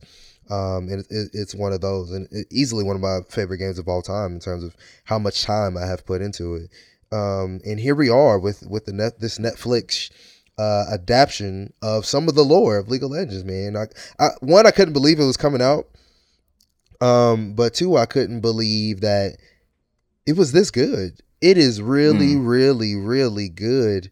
It starts off as being about two big characters in the League of Legends game. One's name is Vi, and the other one's name is Jinx, who in this, at the beginning, her name was Powder. And they kind of take you on the journey to how she ends up being Jinx in the video game. But it really is a treat, man. The animation is wild. And what I love about the animation, it actually sticks close to a lot of the character design in the game. Like if you watched Arcane first without having any previous knowledge of the game, went to go play the game, you'd be like, damn, am I playing the show or the game? What's going on here? But they really stick to their guns here. Well, when it comes to this, man, League of Legends really is a rich lore, but it's not like for instance, I don't know, it's not like Ghost of Tsushima where it's just right beat by beat, right? A lot of the lore you have to go seek in like character pages, or you got to watch a League of Legends video that they put out or something. It's not one of those games where you just know lore automatically. So being able to have a TV show like this that explains kind of some of the lore that might not be so in front of your face has been really great to see, man. And they're fleshing it out so very well. There are areas that they talk about in the game that characters are from, that they put where there's this Piltover. They're just doing a good job, and that's from somebody who plays League of Legends coming to the world of Arcane. And the black character design is amazing. There's this character named Mel who, I mean, yes, it's a black woman. They're killing it. There's another character named Echo, who I used a lot in League of Legends, another black kid who is phenomenal. He just looks good. Like every time I'm watching it, I'm like, damn, this is good animation. And they look like the character. And it's just really cool to see a lot of these characters that, you know, I learned over these years be put into this TV show, because like even before they say anything, I was like, oh, is that Echo? And they're like, hey, my name is Echo, and I'm like, yes, like it's like the fan service that you'd like to see, you know. Again, it's just a good job across the board. It's a really good story. You don't have to know anything about League of Legends, which is a very, very big point I think about this. Is another reason why I think it's doing so well, is that everybody who's watching this hasn't seen League of Legends, and they're still enjoying it. There are kids out there who League of Legends is a complicated game. Like in my mind, it's really hard to play until you're like, I'd say like 14, 15. There's so many concepts in the game you have to understand, and mechanics you have to understand to be really, really good at the game. But I feel like kids being introduced to Arcane again as a TV show, I think it's going to go to the moon, because again, it's already one of the most watched and played video games in the world. So this introduction from Netflix is going to really just do something else. But I'm enjoying it so far. I've only watched the first 3 episodes. I watched them the day they came out. It's just really good. It's simple as that, man. I'm glad to be here as a League of Legends fan, but also as somebody who just loves animation. I am that person that you mentioned that is, you know, not familiar with League of Legends. That was a game that I never got a chance, an opportunity to play. And so when I saw that the show was out, I was like, oh, I've heard of that before, but I just wasn't exposed to the world. And so I was a little hesitant coming into it, because I'm like, damn, should I have played the games before I started this show? But then, you know, did a little research, and it was a lot of people shared the same sentiment. Like, no, this is something that you can just dive into without any pre-existing knowledge and be fine. And I was like, okay, let's give it a chance. And so I've seen the first 2 episodes myself, and so far, man, I'm extremely impressed. A lot of that impressiveness is purely just for the animation style. It is, oh my goodness, it is so gorgeous. The combination and the blend of like CGI animation versus like traditional hand drawn is like, it's not noticeable, but it is in like the best ways. It's like you can, like, if you pay attention to animation styles, you can see like, oh my goodness, this is implementing multiple different styles of animation, and it looks beautiful. And as you mentioned, is very, very faithful to what the video game looks like. And I went and looked at videos, and I was like, oh, this is this is like a 1-for-1 sort of deal. Like they just stuck to that original style, which is, I'm sure something that a lot of fans of the League of Legends actually really appreciated, because you're still, sort of existing within like the verisimilitude of that world. Like it still feels connected to it, right, even though this is an adaptation. And so overall, I'm really impressed with this so far. I can't wait to like dive deeper into it and to get into these 9 episodes. Cause right now, like just the first couple of episodes, like it's very slowly getting into the story. Like obviously I'm amazed at the beauty of it. But I know that the story is like starting to pick up, especially like with the second episode that I just watched. I'm like, okay, now we're really getting into it. And as you mentioned, man, I mean, it's getting widespread acclaim across the board. Like, I don't know if I've come across a negative thing about it. And I'm just like, okay, like I'm even seeing some folks say like, this is one of the best animated things that they've ever seen in history, period. Like, and I'm just like, that's high praise, right? And so I'm anticipating really, really great things out of this show. So far, I do really enjoy it, and it's definitely something I intend to finish. And I'm also just glad that you have something that is, again, faithfully adapting something that so many people do enjoy, especially because we're talking about something that's like high fantasy, science fiction, adventure, like real heavy genre stuff within gaming. And we know the history of how hard that's been to translate, across the board for other franchises and other adaptations. So it's always pleasant to see somebody do it well and do it really well. So I can't wait to finish it and see more that comes out of it. Yeah, man. It's just yes to video game content. I think there's a lot more coming out. There's all kind of Halo shows, and we talked about a second ago, kind of off the record, new Mass Effect potentially being in the works at Amazon Studios and things like that. So I hope people can continue to be this accurate and faithful. But I know Riot Games had a bigger chip on their shoulder, being as big as they are. They just really felt like they had to get it right. So they got all the right people. I know they did. I know they took their time. Again, this game has been out over a decade. I mean, this might be like 12, 13 years now, how long League of Legends has been out. So they had to get it right, man. So excited to see more content coming from just video game properties in general.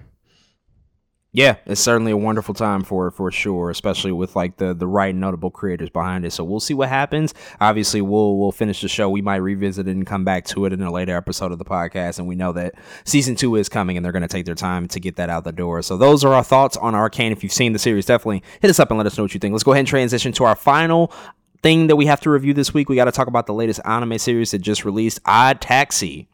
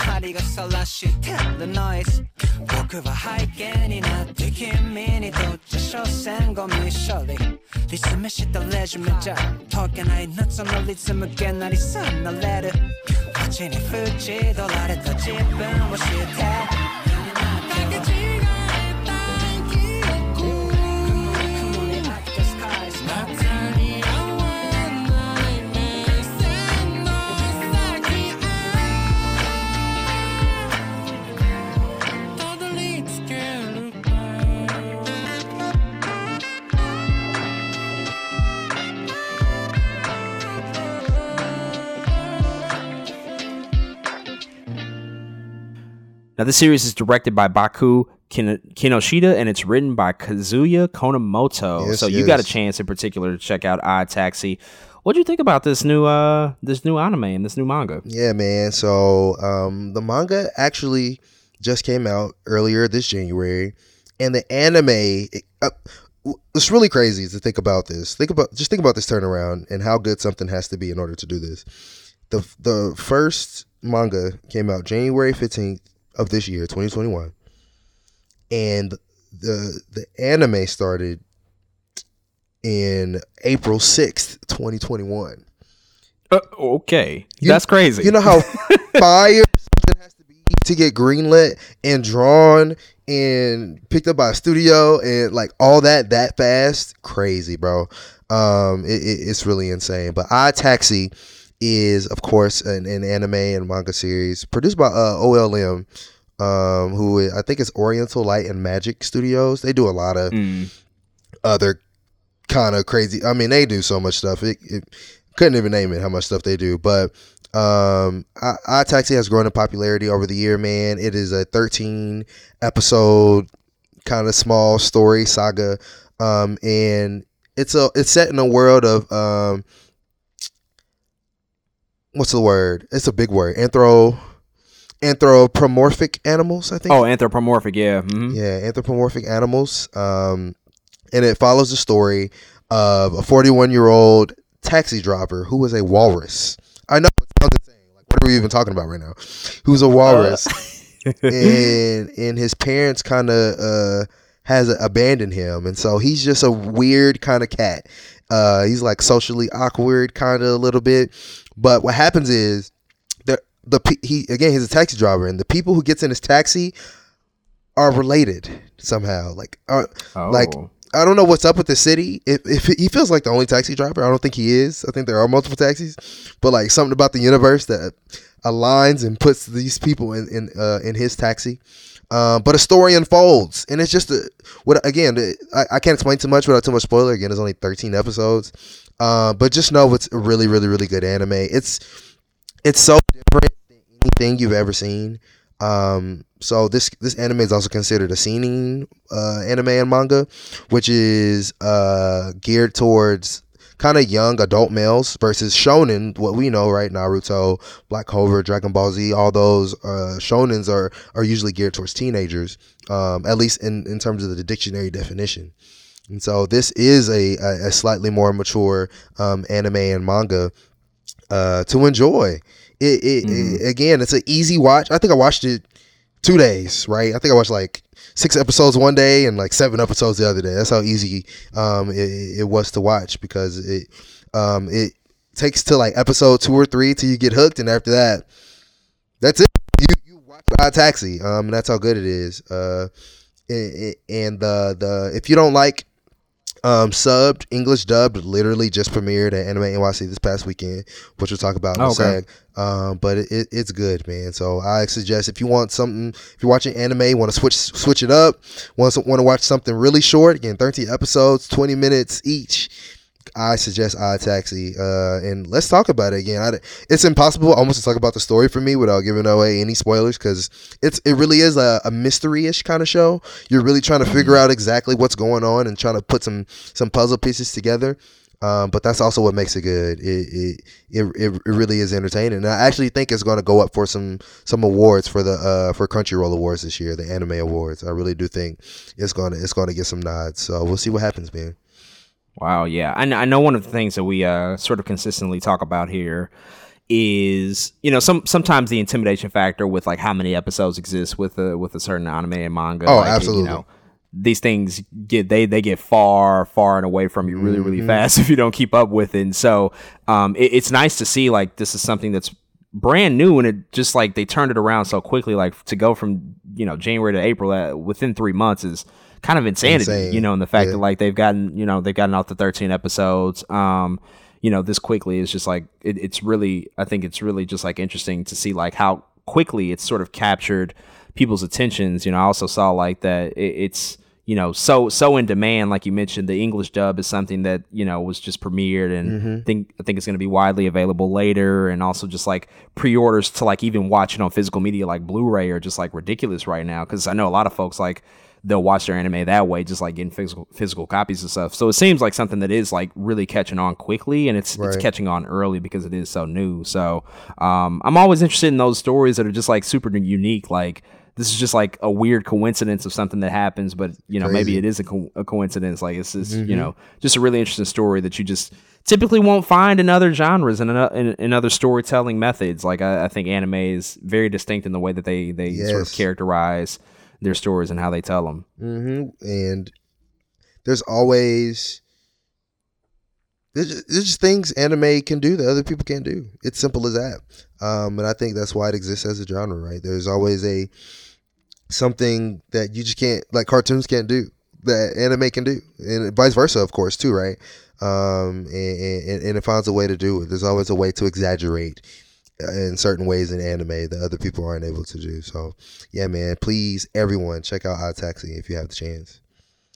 Certainly. And with that said, those are all of our reviews for this week. Let's go ahead and transition to the news of the week, but sticking within the anime world. You just got a chance to attend Anime NYC, which I know you've been looking forward to for quite a while now. That just took place over this past weekend, over the course of, what was it, 3 days? 3 day conference? That was 3 day convention. Friday, Saturday, Sunday. Wow. So definitely tell the people, how was your experience at Anime NYC this year? Glorious, man. Glorious. One of the craziest things, not about just Anime NYC, about the past, I'd say 2 years, is the growth and acceptance of Black people who love anime.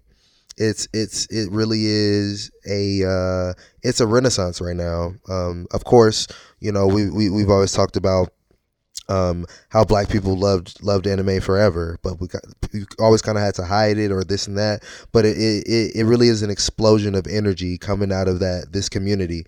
It's on Twitter. There are cosplayers coming out the woodwork. There are voice actors who even I know now, like, who be doing the dubs for these things who are Black, and it really is just a crazy thing to see. There's RDC World, right? Who I've talked about, who has DreamCon. They were there too at Anime NYC. Your Mark Phillips and people like that. And it's Anime NYC is a fun time, man. And you're gonna notice everyone Black when you walk in there. You're like, oh, Black person.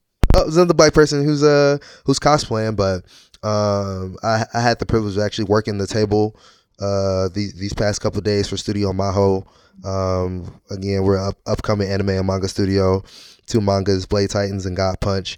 And it was a very successful weekend for us, so I enjoyed that part of it as well. The exhibit floor is always still crazy. There's a lot of shirts and plushies and actual physical mangas to pick up. Anything you want anime related, you can get at Anime NYC, and everyone there is always on the same page. Everyone has seen in read anime and manga, and it's just really entertaining place to be, and a lot of good energy coming out of Anime NYC. And I think next year will be even bigger than this year. I mean, I think they ended up selling out all 3 days, similar to what I said about Comic-Con, where like the last day they're like, no, Sunday sold out too. Like, dang, for real, Sunday sold out too. It's really always impressive to see these turnouts for these conventions. People wanted to get out the house. It was time. And Anime NYC definitely showed that. I only went to a couple panels. One of the good panels I went to was talking about Black hair and cosplay. Actually, of course, there's a lot of course, Black men, but a lot of Black women who are cosplaying right now, and what that conversation is, and how to get their hair right, what wigs to buy, and what maybe what products work better for this cosplay, or what gel to use maybe for this and that. That was a good panel. So those like one example of, you know, a couple of the panels I went to. But again, man, another good time. I always love seeing Black cosplayers. You know, I walked around and took pictures of Black cosplayers too. That's what I do. And you know, those pictures will go up soon. But a good time at Anime NYC. Black energy plus nerd energy is always good energy, in my opinion. There's been other stuff that's happened, but when it's real, it's real, and it's a fun time. So I hope more people get to Anime NYC up at some point. Go to DreamCon, where there's nothing but Black people. Go to Anime NYC, where it's everybody and their mama. And just enjoy yourself, because there's not always a chance in our busy lives, right? Our day to day, to be in those big spaces with a bunch of people who like the same shit that you do. So come through at any time and start enjoying these conferences, man. Anime NYC, definitely recommend, always. Man, it looked tremendous. It was all over my timeline. I ain't gonna lie. It was like, wow, they are out here like showing out, and that was a beautiful thing to see. I mean, stuff went viral, like legitimately on social media. Like absolutely. I was seeing so many things, like not only from the cosplay, but just like the moments that people were having, the celebration, the happiness, like everybody just like being in the space. And it was like, you know, like you mentioned, it's a lot of Blackness. Like it's a lot of Black folks around, just like celebrating, you know, the worlds of anime, the love of anime, and just like how widespread it's become.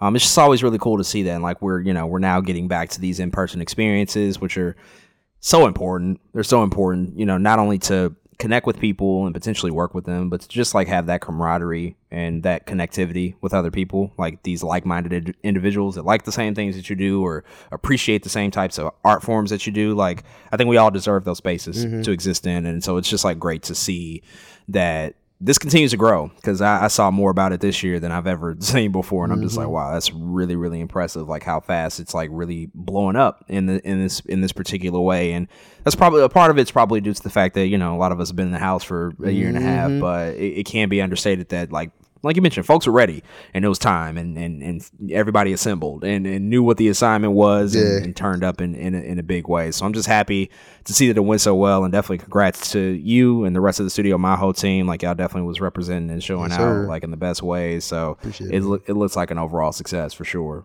Yeah, man. We need to figure. We're about to have 2 Black Nerds Con soon coming at you. No, I'm just playing. A whole con, just for us. Just for us. We talk about it all. It's like Comic-Con and Anime NYC put together. We're gonna do a 3-day nonstop podcast. That's gonna be the con. Like, come see us talk for 72 hours straight, no sleep. We get a minimum of legendary, like six piss breaks. You know, maybe 2 meals. We just gonna go for a lot of guests. 72 hours. We'll get a lot of guests up there. Sounds good to me. Hey, never been done before. We might have to do it, but yeah, man, that's dope. Definitely shout out to Anime NYC and everything that went down.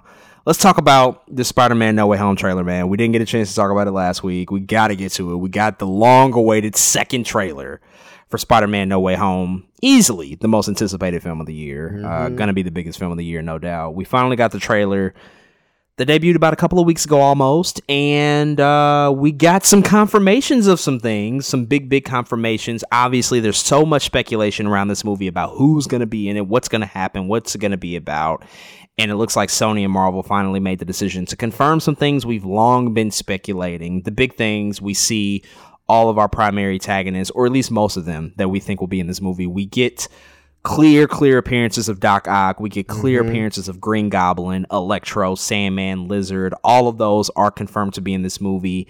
Not the Sinister Six quite yet, but it's 5 of them that are a part of this film. And we also see that these are very familiar versions of these characters. This is Alfred Molina's Doc Ock. This is Willem Dafoe's Green Goblin. Absolutely. You hear the voice. You see the costume. It's the same costume from the Sam Raimi films. This is Jamie Foxx's Electro. I mean, we knew he was going to be in the movie because he spilled the beans himself over a year ago. And then Sandman and Lizard. And then Sandman and Lizard, who we long speculated were also going to be a part of this movie, but it was very much confirmed here that we see. And there were so many other things that happened, so much that was left off the table that they didn't show us. I mean, I think overall I just got to say, man, I think that this was this the greatest trailer I ever saw? No, not even close. Like, it's a fine trailer. It's cool. I'm just appreciative of the fact that Marvel and Sony had the commitment to say, we're not going to show our ace card. We're not going to show the biggest thing that we have to show you all. Yes. Because, listen, it is no secret. It's the worst kept secret in Hollywood that Tobey Maguire and Andrew Garfield are in this movie. It's pretty bad. I'm gonna say it. They are in this movie, and it has not been confirmed by anybody. Officially, it's not been confirmed by Sony, nor Marvel, nor the actors themselves. And there's been a lot of denial, like, no, I'm not in this movie. No, I'm not in this movie. And that is not unusual. Actors have done this before, denied appearances, and then they go off and show up. But they had restraint, and they didn't show them. And I'm appreciative of that, because why would you show that? Why would you show such a celebrated and possibly historical moment in a trailer that folks don't need to be sold on? People are going to go see this movie. There's no need to sell that. Like, no need. Everybody's going to show up, so don't show it. They didn't show us Cap wielding Mjolnir in the trailers before we saw Avengers Endgame. Can you imagine if they did that? Like, what the fuck? What? Why would you show me that? They didn't show us that, but we suspected it. We speculated, like, oh, damn, what if Cap picks up Mjolnir? And the speculation built, and that anticipation paid off. And so I think they're doing the same thing here. They're showing their restraints, and they're giving us just enough to allude to the fact that they are probably in this movie, but we're not going to show it to you. And here's all these other goodies. Here are all these other villains that you have to see, that you've been speculating about, that you've been wondering if they're going to be in this movie. Is it going to be them? But there's lots of questions to ask about this, man. But before we, talk more in depth about it, what overall did you think about what we saw from this trailer? Yeah, man, pretty similar to what you said. I'm just happy they didn't give away their cards. We actually talked about when we were talking about the trailer. We were like, they're probably going to give us Jamie Foxx, and they did that. I was like, they're going to give us something, and they gave us Jamie, and it just makes sense in the grand scheme of things. And I think that this is one of those trailers that it's there to hold us over, right? It's so close, but I could tell it's just always that we need one more kind of feeling. And we got it. Like, you can't say we didn't get it. They're like, and it's almost like we're here, fine then. Here you go. Here's your, the little trailer that you get. Because we do see a lot of the same stuff from like a different angle, right? And that's fine. And I think it served its purpose, man. And I think that I will always forever be mad at the Batman vs Superman trailer for showing Doomsday. Oh my God. Like, I remember ranting about it, my friends in college, and they were probably like, Des, if you don't shut up. But I was like, no, why would you show the biggest reveal of the movie in the trailer? It like pissed me off that like Doomsday popped up in the middle of the trailer, because it just, why would you do that? And I'm happy that Marvel's not doing that here. Like you said, they're not giving away, they're not showing their cards here, because sure, we know now, right? I mean, we know that they're going to be in the movie, so there's no reason to show it. Like you said, people are going to show up. We'll be there. Don't worry, and everything will be fine. So, again, still happy. I'm always still down to see Spider-Man trailers any day of the week. Like you said, not the greatest trailer I've ever seen, but it needed to exist, and that's fine. I'm glad we got some new looks. And we'll see what's going on with this MJ falling stuff for the 8th time. Oh my God. Yeah, well, let's talk about that for a second. There's a few questions I think to be raised about this trailer in particular. So let's start with the villains, because that's like the big focus of it. So we do see Doc Ock, Green Goblin, Electro, Sandman, and Lizard. I'm curious, are these the versions that we know from those prior movies? Or is it possible that these are variants, because they look different? Some of them look different, I should say. Like Green Goblin has the same suit. Electro, very different though. Like that's a completely different look. I mean, like a 180. We go from completely him being blue in the Amazing Spider-Man 2 to now having a more grounded look, but still paying sort of homage to the original Electro outfit from the comics, like that moment where Jamie Foxx is conjuring up the electricity and it forms like the diamond star over his head. That's very much a nod to the comic book depiction of the character. Lizard looks the same in the brief shot that we saw him. I mean, how different can Sand look, whatever. But I'm just like, are these our versions that we know, or are these like variant versions? Because there's like some inconsistency there, or is it just like as simple as like we just wanted to improve the costume because the other one just didn't look good? But I don't know. I was just because I know a lot of people also don't like the Willem Dafoe Green Goblin outfit from the Sam Raimi movie. I know a lot of people have been critical of that. I'm not included in that. I love it. I kind of defend it. I think it actually looks really cool. Like, I know people were mad about the mask because like Goblin's a very like emotive character and it hid Willem Dafoe's face. But I'm like, he's such a tremendous actor that I think he transcends the costume. That's how good he is. But it's inconsistent. I'm just kind of curious. Like, how are they back? Is it variant versions? Is it the versions that we know? What could that all mean? Yeah, it's just really hard to know in a lot of different ways, right? One very specific indicator is Doc Ock knowing that that's not his Peter. And I think that's important to note, because it's like, okay, which one is? Like, if, for instance, if Toby comes on screen, right, he says, "Oh, you're my Peter," then it's like, okay, this is the Doc Ock that we know then, right? That's the confirmation. And I think it's really hard to tell, because if Electro does the same thing with Andrew Garfield's Spider-Man, then they just changed him. They were like, we know. They were like, oh, we know this is trash. We just need to we just had to throw this away and go back to one of our original designs. But it really is hard to tell. I feel like until we get one of those confirmations. One of the weird things is there are two goblin things going on. Appearances, yeah. And I was actually hoping for a third. I want to see Goblin with the Hood. I love Goblin with the Hood. Man, I think it'll be so hard, and I still speculate that that's going to happen at some point somehow. That we're going to see old Goblin, but it's just really hard to tell without confirmation. It really is. I think we will get it for sure, but I just don't know yet. Yeah, that there is that shot later in the trailer where you do see a different Goblin outfit. I do think that's still Willem Dafoe. I wouldn't be surprised if it's like I wouldn't be surprised if what happens is when he's brought back from whatever happens with the multiverse, he's in that traditional suit that we know from the Sam Raimi movies.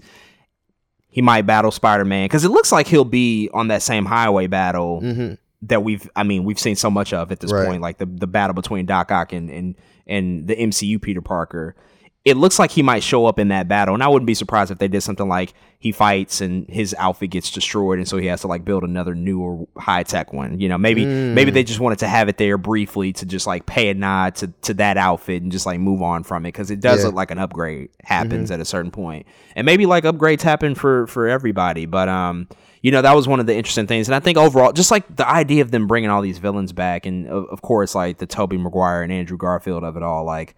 This is crazy that we're looking at 20 years of storytelling that's going to culminate in this film. That first Spider-Man movie came out in 2002, and without it, we wouldn't even have an MCU, if we're just being honest. That was the first super successful global crossover superhero film that we had ever gotten. Like, we had Superman 78, we had Batman 89, and of course X-Men and Blade did a lot to push the genre forward, but nothing was like Spider-Man. There was nothing like that, and so I think to have that movie and to see where we are now 20 years later, and like this is all telling that story, like it's crazy how it's functioning is like, yes, like there's comic precedent for like Spider-Verse and multiverse, but it's also in alignment with what we've seen in Hollywood, the fact that you're bringing back legacy cast members to inform like whatever this present day new story is. Let's talk about Peter Parker and Doctor Strange for a second, because we get a little bit more of their story here, and it looks like they're going to be at odds. It looks like they're not on the same page about this whole thing. Doctor Strange looks very pissed off about this whole situation. Like, hey, man, you and your secret identity shit is really annoying me. You botched the spell. It was your fault. And now we have to send all these people back. And then there's that really key moment in the trailer where you hear the voiceover saying, you're going out to fight ghosts in the sky. And like followed directly by that is Strange saying like, all of these guys died fighting Spider-Man, and essentially this is the path that they need to walk. We need to send them back to live out that fate. And I think that that's very telling about a lot of what the story may be, in the sense that, yes, like the revealed identity of Peter is going to take up, I think, a good chunk of like the first act, maybe the first like 30 minutes of the movie, but quickly it's going to become more so about Peter's almost guilt that he has about, hey, these aren't like villains that I know, but they fought other versions of me and they died. So now I partially feel responsible for their life, and I don't want to send them back to their death. I want to, can I prevent that? And it looks like that might cause a back and forth. We don't know if that's going to be the exact story, but that's what it seems like they're pointing to. And so I think we're seeing more of a split between Doctor Strange and Peter Parker than I anticipated. Do you think that that's going to carry through, or do you foresee them actually ended up working together more than what they showed here in the trailer? I think they'll come together in the end, but I really do think that conflict is going to be an important part of the movie. We see the whole thing where they got the cube, and he smacks the astral projection out of his body, and like, my lord, like Strange is about to fuck this dude up. But like, not in the physical sense, because that's what he does. Like Doctor Strange, he also knows how to manipulate people's energies and things like that. But I definitely think the disagreement will be there, and I'm sure something will come together in by the end of the film to not make them hate each other. I think I really do, because I just don't see that baggage of them not being on the same page carrying over to Multiverse of Madness, because there's already so much to worry about. So I definitely think they'll clean it up, and that'll be part of the resolution for the film of sending these guys back. And that conflict that Peter's going to have is, oh man, you can write a book on it, right? Like, I have to send these guys back to a different universe to die. That's not Peter's, that's not his heart. We know this dude has one of the biggest hearts ever, and that's just not something that he feels like that he should or would do. So yeah, man, it's gonna be crazy. Yeah, Strange is. I mean, he's the real key component here, just because we don't know all of the moving pieces with this character. I think it's easy for me to believe that would be something that Peter would want to do. He would want to resist the idea of like sending these guys back to their death, even though they're villains, even though they're at odds with Spider-Man. The interesting thing about Spider-Man as a character that's always been like one of the most appealing aspects of him is that pretty much all of his villains have a relationship with him. Like, these guys have been his professors. They've been his mentors. They've been his friends. Like, they all come from his own circle, his personal life. And so, yeah, this isn't his version of Doc Ock, but Doc Ock is a mentor to Peter Parker. Yeah, this isn't his version of Green Goblin, but yeah, Green Goblin, father of Harry Osborn, that's somebody that he also looked up to, right? And so that connection is already established in that way. And so I could buy into the fact that he probably doesn't want to feel responsible for that. And he wants to figure out another way to handle this, but it might just not be possible, right? Like, when you're dealing with the multiverse, you might just have to do this. I'm also interested to see, like, it seems like, I could be wrong, but it seems like Doc Ock might not be bad this whole movie. Right. Like, you're right. It seems like he might be on the better side of things more often than not, because it seems like I think we're getting more of the version of Doc Ock at the end of Spider-Man 2 when he had a change of heart, as opposed to like the purely villainous side of him. That kind of seemed like it stuck out to me, that he might actually, maybe he teams up with them, at the end he helps fight. I don't know, but I was curious to see that as well. But I didn't appreciate the fact that they made fun of his name. I'm like, come on now, have some respect for my guy. Like, don't do that. Also, the Statue of Liberty is a big piece of this trailer. Yep. They're building a Captain America statue to hang on the Statue of Liberty. My guy is really revered in this world. Like, they really, really love him, because they're about to change up the whole Statue of Liberty. They're building Captain America's shield to be hung off of the Statue of Liberty, but that looks like that might be the third act of the movie. Like, that might be the final battle. I think that all signs kind of point that that's like the ultimate climax of the movie. They're fighting at the Statue of Liberty. So many things happen in the trailer that happen around that area. We get the shot of like Peter lunging at Sandman, Lizard, and Electro at the same time. We get the shot of Doctor Strange on top of the Statue of Liberty saying, "They're coming through, I can't stop them." That's like the last thing that we see, and it looks like something's ripping into the sky. Very reflective of like what we saw in Loki with the multiverse. And then, of course, you get the moment where we see MJ falling, and Peter is attempting to save her. Very much a callback to what we saw in The Amazing Spider-Man 2, when Andrew Garfield's Spider-Man failed to do the same for Gwen Stacy. So it's a lot happening here, and this feels like third act energy for sure. I mean, just predict what's gonna happen here. Is it just him fighting them? Is it more Spider-Man? Is he gonna save her? What's gonna happen? Because it looks like a lot of shit's going down at that Statue of Liberty. Andrew Garfield is gonna save her. It has to happen. The redemptive moment, right? It has to happen. If it doesn't happen, I'm gonna be salty. I'm not gonna lie to you. I'm gonna be really mad if like that's not the intro to Andrew Garfield's Spider-Man being on screen. So I was going to ask you that. Is that the first time that we see him? I hope so. Or do we see them earlier in the movie? And he... Like, I just think... I personally would erupt. Like, yes. Like, that gets a pop out of me. If... Yeah. Can't quite reach her, and Andrew Garfield, Spider-Man, comes and swoops her up and saves MJ. I mean, that's 10 out of 10 movie making to me. Like, that's... yeah. Because it just has to make sense. Yeah, I don't know the other point in which the other Spider-Man enter. I'm not sure. Yeah. But I do feel like it is around that time, that third act-ish, what we're talking about now, with the Statue of Liberty, and all that stuff. So yeah. I agree with you about the Andrew Garfield moment in terms of the fact that I think he will save her. He's going to be able to redeem himself, because the way that not only did we see that as like the end of that movie, and it was like very much a down ending, but that was also the last time we saw him as Spider-Man. It's like, what a fucking note to leave off his Spider. That sucked. And so what better way to bring him back in terms of like being able to do that for you know, the MCU version of Peter Parker. Okay, so they're gonna pop up before. So I mean, listen, I'm gonna just be. I've read leaks. I'm not gonna spoil anything for anybody, but I've read leaks about certain things. Whether or not they'll be true, who's to say? We have to see the movie to find out. It's less about when they pop up in the movie, Toby and Andrew, and more about if they're the only ones that pop up in this movie. I was thinking that too. Yep. Because listen, Tom Holland has like consistently said, what you guys are seeing is only the tip of the iceberg. Believe me. He obviously knows the discourse that's happening around this movie. He's answered it directly about Toby and Andrew's involvement. Him saying the tip of the iceberg doesn't feel like Tobey Maguire, Andrew Garfield, third act energy for this movie. It just doesn't feel like that. It feels like that there's something more that we just don't know about, right? Like it feels like, okay, so much has gotten out about this movie. And it's actually unfortunate. Like, fuck, I wish I didn't know as much as I did, right?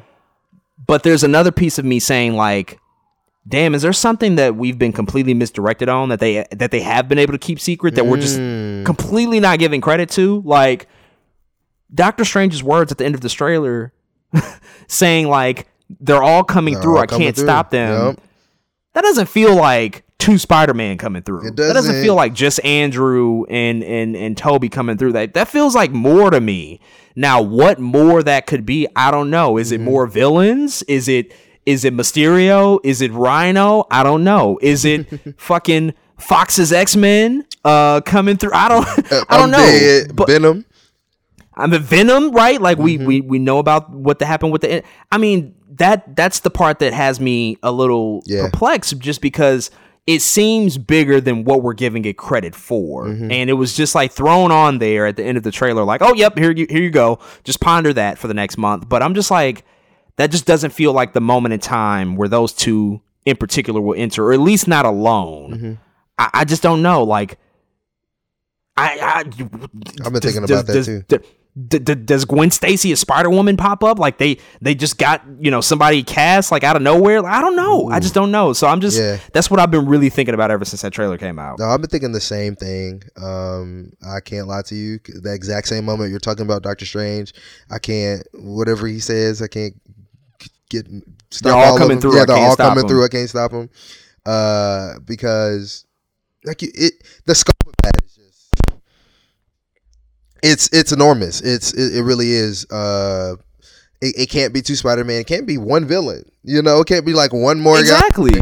Yeah. The dang, it's like, okay, but who's coming through? And one of my, I don't know if guesses isn't the word. One of my predictions, or that's not even a prediction, because like something you're speculating about. But even like I didn't believe it. I was just like throwing it in the air. Is that these niggas have casted a whole Spider-Gwen and Miles Morales? It ain't told nobody.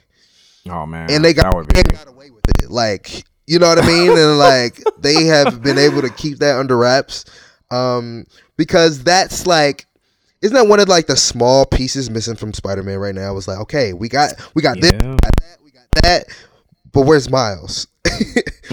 And of course, we still feel like it'll happen in the future, right? Tom Holland still needs to get older as Spider-Man, right? Like this needs to happen, but Miles is out there somewhere, and if we see a different universal version of him, I just thought that's a pop that people weren't thinking of on top of, you know, and if they can really pull off something that really surprises us like that, it'll be impressive, man. It really will. But I thought the same thing. I'm glad you're on the same page as me, because I really was thinking that too when I heard that, and I think a lot of us are thinking it now. The people who look into that kind of stuff, verbiage and diction is really important in some of these movies and trailers, and they did that on purpose. It was like at the very end of the trailer. I'm like, oh, okay.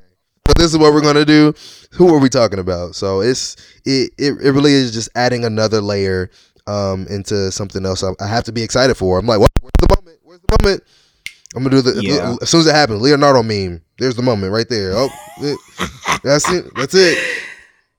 Man, and what only further sort of compounded those thoughts for me was the GQ interview that dropped the next day. Yes, Tom Holland, which he said a lot of stuff. A lot. And one of the big things is the fact that, he probably doesn't want to be playing this role for the rest of his career. He wants to go on and do other things and challenge himself. And he, for in so many words said, like, maybe they'll make a Miles Morales movie. Did he just like tell us without telling us? That's a thought. But then also on top of the fact that in that interview, he was talking about the filmmaking process of this movie and how they didn't completely know what the third act was going to be. Like, he would show up to set and ask the director, John Watts, like, so what are we doing for this third act today? And John Watts is like, I don't know, I'm figuring it out. Right? And the fact that when they started this movie, they didn't even know if they would get everybody in the cast. Like, certain people were like, they were still trying to negotiate with because they didn't know if they would get them or not. There's so many rumors out now, and I believe this, that both Emma Stone and Kirsten Dunst were offered roles in this movie, but they're not going to be in this movie. And I actually believe that. When people ask them, I believe them when they say, like, I'm not in the movie. But I think that they probably went out after them, as well as all these other actors, and it was kind of just like a crapshoot. Like, we just got to reach out to their reps and see if they want to do this and come in and film however much they need to film. And so I think a lot was just up in the air, a lot of uncertainty. And so with that, like, who's to say that they weren't able to slide in certain people that we just weren't even paying attention to because we've been so preoccupied with Tobey Maguire and Andrew Garfield for over a year. They just... Who knows, So I think it's very possible that a lot of this stuff was in flux. This movie was also supposed to come out after Doctor Strange in the Multiverse of Madness, before this COVID shit messed up the entire schedule. This movie was going to come out after, and so they had to fundamentally change a lot of the story elements so that it made sense, since Doctor Strange in the Multiverse of Madness is now coming out after this movie. Yeah. So I think all things are on the table. Anything's possible. Nicolas Cage. Listen. Bro, like, you funny. Boy, if they did that, I'll just be like, what's going on? But listen, we just were at the movies and saw Venom Let There Be Carnage, and I never would have predicted that end credit scene. Like, that was pure shock and all. And so who's to say that something similar can't happen in this movie and we are underestimating the surprises that may come? So there's a lot of questions, more questions than answers at this point, but the movie's coming fast and furious. Tickets are going on sale very, very soon here, so definitely get yours if you plan to see this, because they're going to go fast. And we'll be back, of course, to talk about it when it comes out December 19th, I believe. We'll be back right after to talk about that. But the trailer overall, I mean, it did what it needed to do. It drummed up more excitement, got more people talking, and we're in the end game with it now. We're almost there, so I can't wait to see it, man. We'll definitely be on here to talk about it more as we find out more things. But in some other Marvel news, we just found out, man, our boy Delroy Lindo is in final negotiations to join the upcoming Blade movie from Marvel Studios, which will be starring Mahershala Ali. I got two words: Black Whistler. It has to be. It has to be. Is it not? Is it not? Like, it's the only option. Is perfect, right? Like, Delroy Lindo, appropriate age, older than Mahershala for sure, is in a new twilight of his career, getting new popularity and new respect. Veteran actor. It's incredible. I think this is great. I can't wait to see it. And spoiler alert, if you haven't seen Eternals, which we just talked about on the show, but we got our first ever voice appearance from Blade, from Mahershala Ali, at the end credit scene of that film. And so now they're moving forward with this for sure. It's happening. And production is rumored to be starting next year at some point, I think in the summertime of next year. So we'll likely get this at the end of 2023 or maybe even early 2024. So it's still a ways out, but the fact that, like, Delroy is joining up here, I'm happy about it. I can't wait. I mean, he has just constantly been killing it. We know he got snubbed from The Five Bloods, just not even being nominated, whatever the hell that's about. I'm just really excited to see him here, man. I know he's gonna kill it. He has to be Whistler, like you said. It's too perfect. Whistler grew up in Harlem, I'm pretty sure. So come on, bro. This black dude, that's the exact same age that you just said, who got casted. Come on, he has to be. And he gonna kill some vampires alongside our boy Mahershala Ali. We're gonna have him on screen at the same time, killing vampires. I can't wait. It's gonna be black as hell and vampire as hell.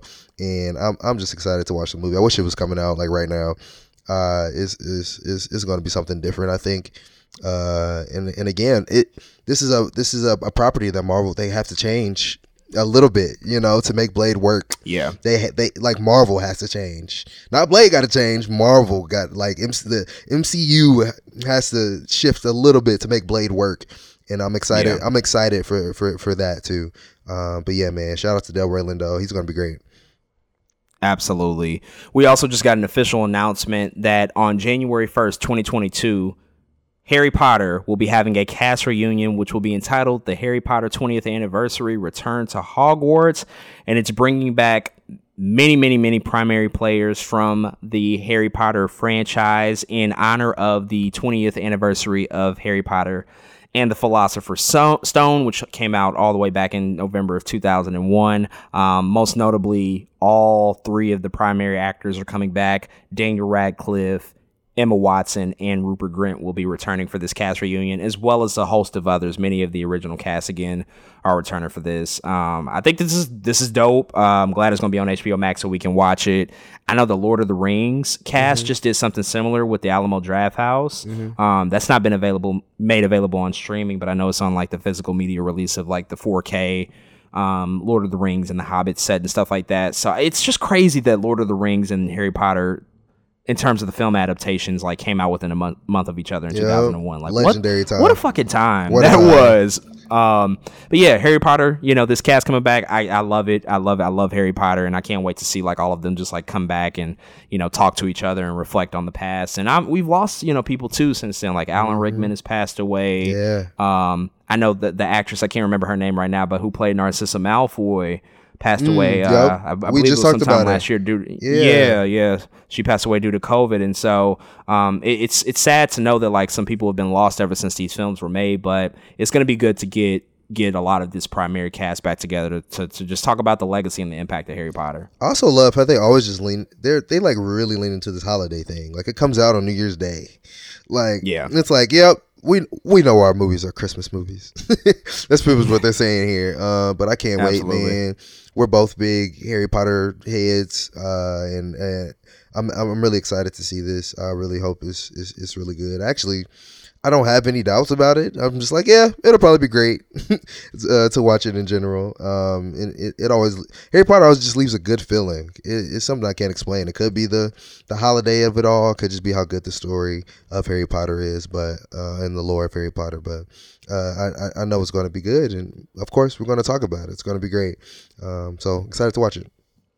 So much nostalgia for sure. In the video game world, all of these new games have just been made available to play, including Halo Infinite Multiplayer, Battlefield 2049, and Forza Horizon 5. They're all now available to play. Have you gotten a chance to like touch any of these lately since they've been made available? I've been playing a decent amount of Halo. It's been fun so far. It literally is keeping a lot of the old kind of energy from Halo while providing a lot of new mechanics. Whether it's the run, or now you can have hooks and all kind of gadgets that you can pick up in Halo, which is kind of unlike anything that we've seen in the Halo franchise. So the campaign isn't out yet. The campaign comes out, it's like December 8th or something like that, really early December. But hey, please go check out Halo Infinite Multiplayer if you haven't. It's on Xbox Game Pass for free. Well, I guess it's not free if you pay for Xbox Game Pass, but check it out. It's something to definitely to play. Then you got Battlefield 2049, which Battlefield 2049 is I haven't played it yet, but I'm hearing decent things about it. Battlefield 2049 is really buggy right now, from what I'm hearing. It's but I've heard from other couple people it's just fun right now. Maybe once the bugs are gone, it'll be fun. I do have it installed, just haven't got around to it yet. Forza Horizon 5, y'all. I'm hearing it's like one of the most beautiful games ever. It was said to be so. Like it was hyped up to be so, and I'm hearing it's definitely coming through on that promise. But I can't wait to play it and just go drive around and look at beautiful scenery with my friends at some point. It really does look good. It's also on Xbox Game Pass, similar to Halo Infinite multiplayer, where it's free in quotes if you have Game Pass, because you have to pay for Game Pass, but Forza Horizon 5 is also on Game Pass and available to play, so check them out. I still haven't got to Battlefield yet, but recommend Halo and Forza just by word of mouth for sure. Yeah, I played one of the old Forzas for sure, and that was always one of like the most impressive looking games. I'm just like, this is just like phenomenal how they just like made this look so real. So definitely a lot of good stuff to play. We also just got an announcement for a new game coming out called Multiverses, which is going to be a Smash Brothers like fighting game, which is taking a lot of intellectual property characters from the world of Warner Brothers, and putting them available on this new platform game to play as like a new fighting style game, which I think also will be free to play if I'm not mistaken. But it's going to take a lot of your most well-known Warner Brothers characters like Batman and Wonder Woman and Shaggy from Scooby-Doo and Arya Stark from Game of Thrones. I mean, it's basically taking Space Jam: A New Legacy and turning it into a video game that can be actually played. So that'll be interesting to see how it comes out. I know that they did the sort of the first reveal video talking about like some of the mechanics behind it and everything that'll be made available and just how they're going to roll it out and stuff like that. And it looks interesting. I want to play it. Yeah. But it also, just to be honest, I'm like, the production value doesn't look quite as high as Smash Brothers. Like, we know that like Smash Brothers that's just another level. Yeah, and it doesn't look like it's quite on that level. Maybe it can be because they're going to continue to iterate on it and develop it over the the course of the next few years, I'm sure. But I was just like, you didn't go all the way in on this, because it's like, yeah, it's cool. It looks it looks more mobile friendly than anything. I don't know if this is something that's going to like take up a lot of time on my couch, like playing on my TV. Yeah, part of me, I know Warner has their own, of course, gaming department. They make all kind of games. We know they make the Batmans, things like that. But I wish they just outsourced this one time for this game, because I think it would have looked a little cleaner if they had done so. Maybe it's because it's potentially free to play that they're doing that. I don't know why, what's going on there, but more than anything, I just want to play with some wild characters in that setting. Like, I never imagined Arya Stark in a Smash Brothers setting, and I now have to see what that's like. I'm like, oh, I get to play Arya. I'm going to go do that. What does Shaggy even do? Like, oh my god, I don't know. I don't even know what that means. But throw some shrooms. I don't know. I'm dead at throw some shrooms, but hey, we're gonna figure it out, man. So we'll check it out when it comes out. I think they said a lot of more information coming early January, I think. And we'll see a lot more soon. Yeah, absolutely. We will see. On the music side of things, we just got the Grammy nominations, which just rolled out recently here. Check them out. Listen, it's a lot of the nominations, boy. This is what I'll say. I'm not a fan of the Grammys at all, and I've gone on record on the show about that. So I won't go in on them again. But I will say that this year in particular, they're more impressive than they have been in recent memory. I will give them credit for that. There's a lot of star-studded, very talented stuff that's being recognized here, especially in like the big categories like the hip hop stuff, the R&B stuff, and even like some of the more mainstream pop categories. But it actually reflects a better musical year that we've had, in the past few years. I know like 2020 was pretty rough, but 2021 so far into 2020, I think coming into 2021 has been a lot better. And so there's actually a lot to reflect here in these nominations. But the one that stood out to me for sure is like that best rap album category and a lot of the rap categories, but that best rap album category, I'm like, wow, you got like 5 titans of hip hop involved in this. And there's obviously like other things that have been nominated, like especially if like album of the year. I know Lil Nas X caught a lot of attention for his album Montero, which is dope to see because he's been doing a lot of great work. So overall, pretty impressive. We'll see what the wins look like, because that's that's another big piece of it, because they could still pull some fucking shenanigans like the Grammys will do. But it was positive to see that like this year just looks more like an impressive lineup than we've seen in years past. No, I'm actually very proud of the nominations this year. I know the wins haven't happened yet, but even the nominations by themselves just look better to me. Album of the year, I mean, we're seeing a lot of, I mean, Her is on here, Doja Cat. You already said Lil Nas X. You know, I don't know how Ye got on here, I ain't gonna lie to you, but Ye is on here. And it's still good to see, man. John Batiste, who's another black cat out here who is killing it. Even Song of the Year, Silk Sonic, Leave the Door Open. I mean, it had to be nominated at least, but it really is. It's also one of the years I think I'm even more attuned to in terms of music, because I've listened to the Billie Eilish album, I've listened to the Olivia Rodrigo album, I haven't listened to the Taylor Swift stuff, but I've listened to the Justin Bieber album. You know, like I'm like, damn, I'm actually kind of in this a little bit more than I was before. And I don't know if they've changed in the background, if anything, but it just looks better nomination wise so far. We'll see what happens, like you said, with these wins, because that's more important, right? Like what's going on with these wins here? What's really happening? But I have to say, I really am proud. Like you said, 5 Titans in that rap category. It's really wild, bro. It is. I mean, I don't remember the last time it looked like that. I mean, yeah, I'm over here like, what? Anybody could win. Yeah, I mean, Donda, CLB, King's Disease, Off Season, Call Me If You Get Lost. Call Me If You Get Lost, which should win. Which should win, yeah. Which should win. On the record and say that now, Call Me If You Get Lost is the best album out of all of those. I have to. Yeah, no doubt about it. What I will say about that category too, just because it is so interesting. So King's Disease won last year. So Nas and Hit Boy rightfully so got acknowledged for that first album, which is great. Kanye's won in that category multiple times. Tyler even won a couple years ago for Igor in that category. Interestingly enough, Drake has never won a Best Rap Album award, nor has J. Cole. So if J. Cole were to win, I don't think that'll happen. I think he probably has the least shot to win this, if I'm being honest. Not based off of the quality and what I think about the album, but just based off the names, because a lot of it is a popularity contest. But if he were to win, I would also not be upset at that, just because like I would want him to get one at some point. I just don't think that this will be the year. And if they go with if they go with the purely popular option here, oh man, then that is a fucked up decision, because the pure popular option would be CLB. Certified Lover Boy. Yeah, that would be CLB, which is just, CLB's not better than any album on that list.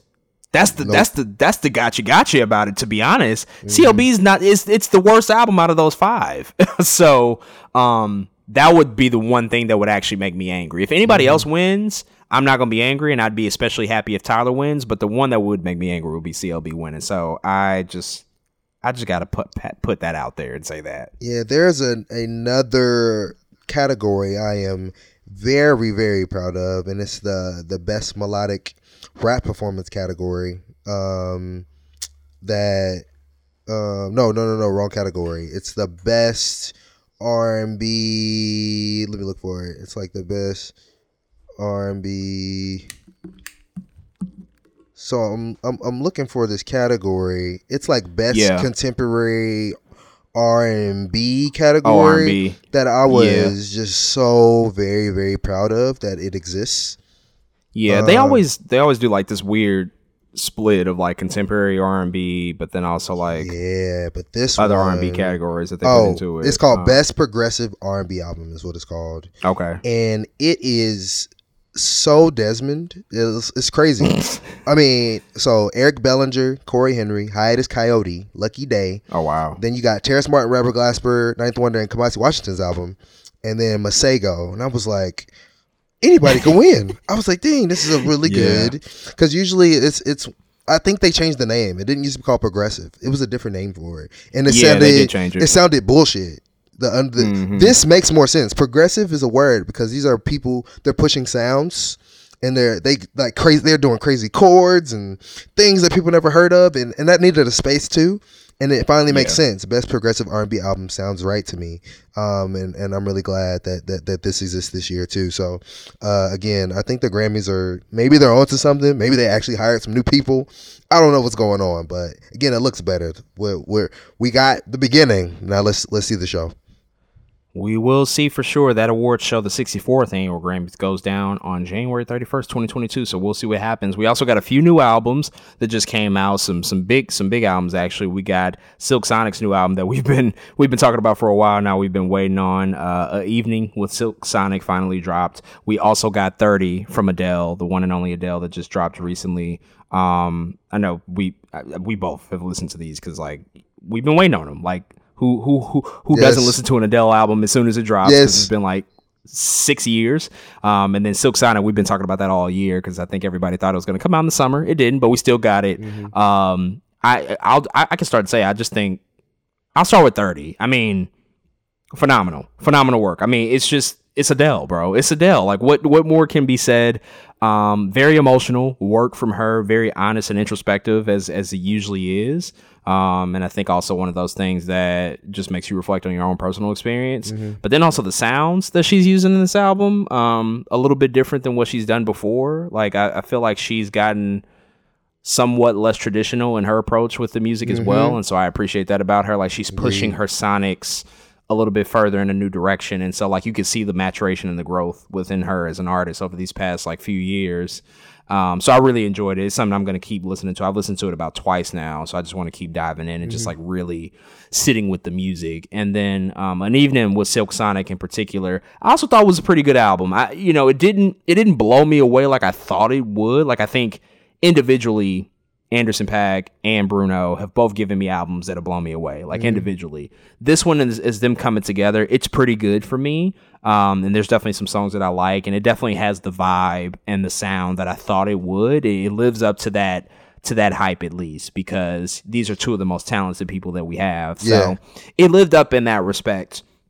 It just didn't blow me away completely. And it's also, it's relatively short. I never anticipated this to be like an 80-minute album or anything like that. It's only about 30 some odd minutes if I'm not mistaken, but there's definitely some bop still in here. There's definitely still some good music in here that I really appreciate, and it's, I'm glad we got it as opposed to not getting it, because earlier this year, like when we were talking about this, it's like, wow, this is the combination I never knew I needed. So I'm glad they finally were able to get this album out the door. Yeah, man, I love it. It's just not long enough. I really was just hoping for a couple more of those I don't know, those Teddy Pendergrass kind of back OJ spinner type joint. I mean, we did get a lot of those, but I just expected a little bit more in terms of the number, because of course I can play a lot of these back.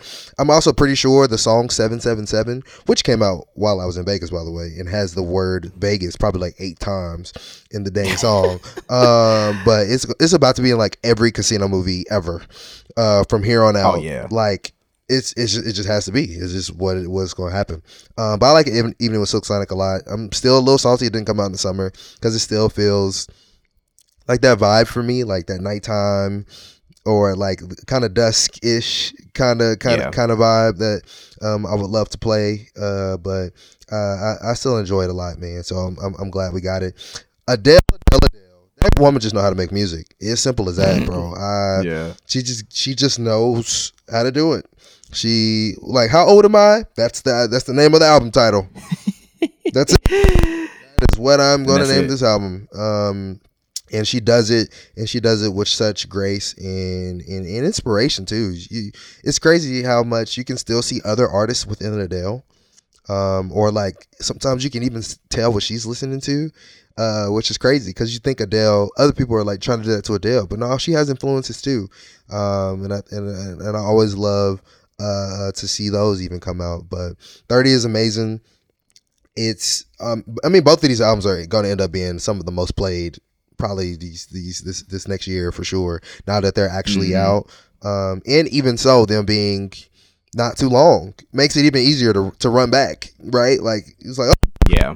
This back real quick, beginning to end, because that's how it is. But they both came what they needed to do. Adele was, she's gonna be knocking on the Grammy doors next year. Silk Sonic technically, I think, missed the album window. So their album, even though they got singles on this, I think the album window is open for them for next year too. So we might see them knocking on that Grammy door next year too. So yeah, man, I think it's going to be crazy to what they have in their futures. But glad the music is here more than anything. Yeah, very, very exciting time for music indeed. And in our last news item for this week, the legendary, the one and only Hayao Miyazaki, is coming out of retirement for one more movie. Obviously he's one of the greatest filmmakers ever. I mean, any genre. It doesn't matter if it's animated. Like he's just a phenomenal filmmaker.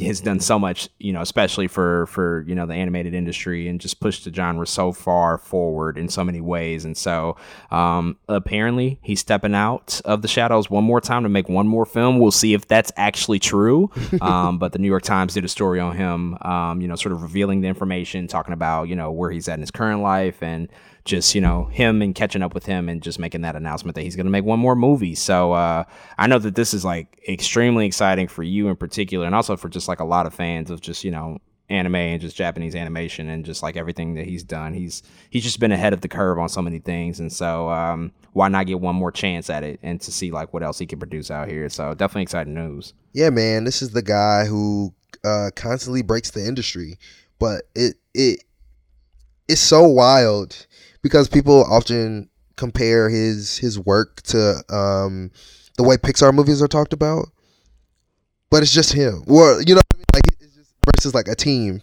Pixar is like a whole team, and then Miyazaki's over here like, no, it's I kind of wrote this by myself. And you're just like, what is going on over here, man? But I'm always excited to see him come out of retirement for the 18th time. Whatever he has going on. Somebody called him the Jay-Z of animated film, and I was like, yep, I'm dead. Right? Yeah, sounds about right to me. Yeah, I think it's going to be really good, man. I mean, every time he comes out of retirement, however many times he's done that, it's been amazing. Whether it was Ponyo that came out in like 2008, then I think he retired again, came back, made The Wind Rises.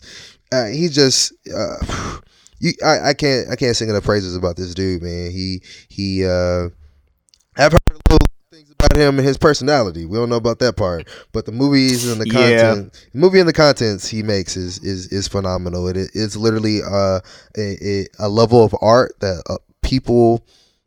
It sounds terrible to say, but it's a level of art that some people will just never achieve. And what he's able to do, and especially the consistency. I mean, he has movies, Spirited Away, My Neighbor Totoro, Howl's Moving Castle, Princess Mononoke, Castle in the Sky. I talked about, Kiki's Delivery. Like, I see people cosplaying these everywhere I go.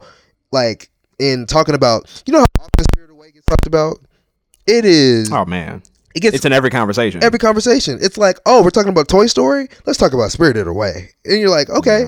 Yeah. It's really crazy how often it gets brought up. But excited for a new film, man. I can't wait to see what it brings. This will probably, technically, if it happens the way I need it to, besides a re-release of Princess Mononoke a couple years ago, this would be my first Miyazaki film in theaters, like as it comes out. And I'm excited for that experience. Like, no one has seen it.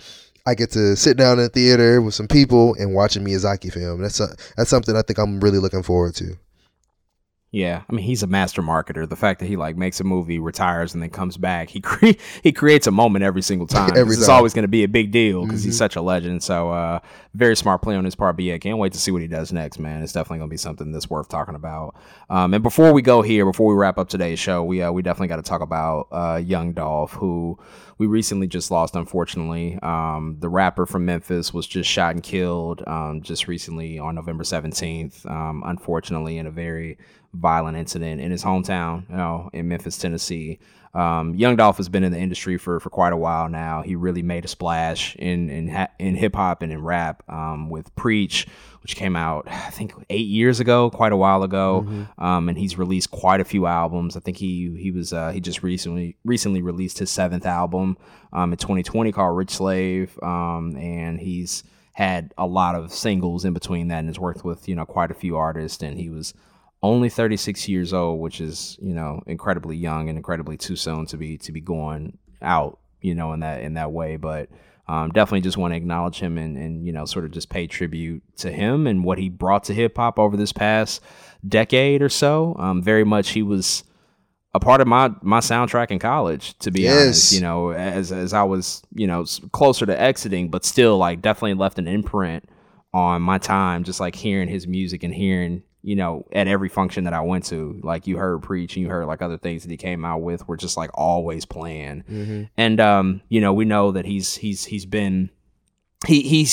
met near death experiences before, you know, unfortunately, you know, and he's been able to thankfully, you know, make it through and escape those situations. But to be taken out this way in such a just mindless way, you know, at a local cookie shop, you know, in his hometown, it's just hard to put into words, to be honest with you. And it's really, really, really unfortunate that another one of our artists, or another one of our talented Black artists, has just, you know, gone out in this way. And so just want to send condolences and thoughts to family and friends of Young Dolph, and also all the fans who really support him, and also people from Memphis that we know, you know, that are very much connected to that community and to that culture. It's a big loss for sure. I don't fuck with these niggas because they shady. These bitches, they just want to have my baby. Born in the 80s, crack baby. Crack baby. Hey, bro, this boy Dolph was... So, I was a DJ in college, too, and Dolph was always on the list. I had to play some Dolph at least once, like as a part of the set, man. I've always enjoyed Dolph and his music. He's part of, I don't know if Renaissance is the word, but it was this influx of Memphis rappers at that time that Dolph was coming up. It was him and Key Glock and of course Yo Gotti, which of course they got their own beefs and things going on, but I've always been a Dolph fan, man. I've always appreciated his music, and he was one of the more I don't know if silly rappers is the word, in terms of like he showed his personality more than a lot of other rappers would show it. Like we seen recently, somebody was talking about that time Dolph brought his tithes and offering, his 10%, to the church in a duffel bag and just dropped it off. And his homeboy was like in the passenger seat smoking a blunt. And that's like just some Dolph stuff, bro. It's just like some, I don't know, it's just really funny stuff he would do. But he will always be part of my experience again in college, like you mentioned. He will always be part of my DJ sets. He will always be part of my gym playlists and things like that. But I'll never forget him. I'll continue to listen to him again because he I know he meant that for Memphis rap first and foremost, but he really did have, I think, a more of an important part in just hip hop in general than people realize. And I think it'll happen at some point where people would be like, damn, I actually know that song. And they'd be like, yeah, of course you know that song. But man, rest in peace to a real one, man. It's sad what has to happen in a lot of these rappers' lives, and Young Dolph is special. But condolences to his family and to his friends. Everybody, we need somebody to go check on Key Glock, who was clearly one of his best friends too, man. It's a sad time, but he's somewhere smiling right now, and hopefully still writing some bars for us. Yeah, certainly gone too soon, but hopefully in a much better place. And with that said, ladies and gentlemen, we are officially down and out for this week's episode of Two Black Nerds. Thank y'all again for listening and tuning in. We will be back next week, of course. As we mentioned, we will be talking about Hawkeye for the next 4 weeks, reviewing each and every episode, and then we'll be back with another episode talking about all the Thanksgiving movies that dropped, including Encanto. There's a new Resident Evil movie. We got to talk about House of Gucci really soon here. All of it. Award season is gearing up. Things are definitely moving at a very quick pace, so we will be back to talk about all of that stuff. And until next time, man, we'll catch up with y'all later. Yes, y'all. Have a good holiday season. With that being said, y'all, we are Audi 5000. And remember, always bet on black. Appreciate y'all. Love y'all. Thank you for listening to another episode of Two Black Nerds, where we're too black, too nerdy. And we out, y'all. Peace. I seen a nigga get shot. Damn. Niggas quick to run their mouth when they get jam. Pussy ass nigga, tell it on his own fam. The same nigga that you break your neck for. Be the same nigga that cross you out and wet you up. Supposed to be chasing money, but you chasing bitches. Real bosses don't talk, we just sit back and listen. Stack that paper up and then make boss moves. She like to argue, so I sent that bitch to law school. Keep it real with your dog no matter what. Preach. Same bitch decline, she love you, she'll set you up. Preach. Out here in these streets, it ain't no such thing as love. Preach. The only thing I trust is this pistol and these slugs. Preach.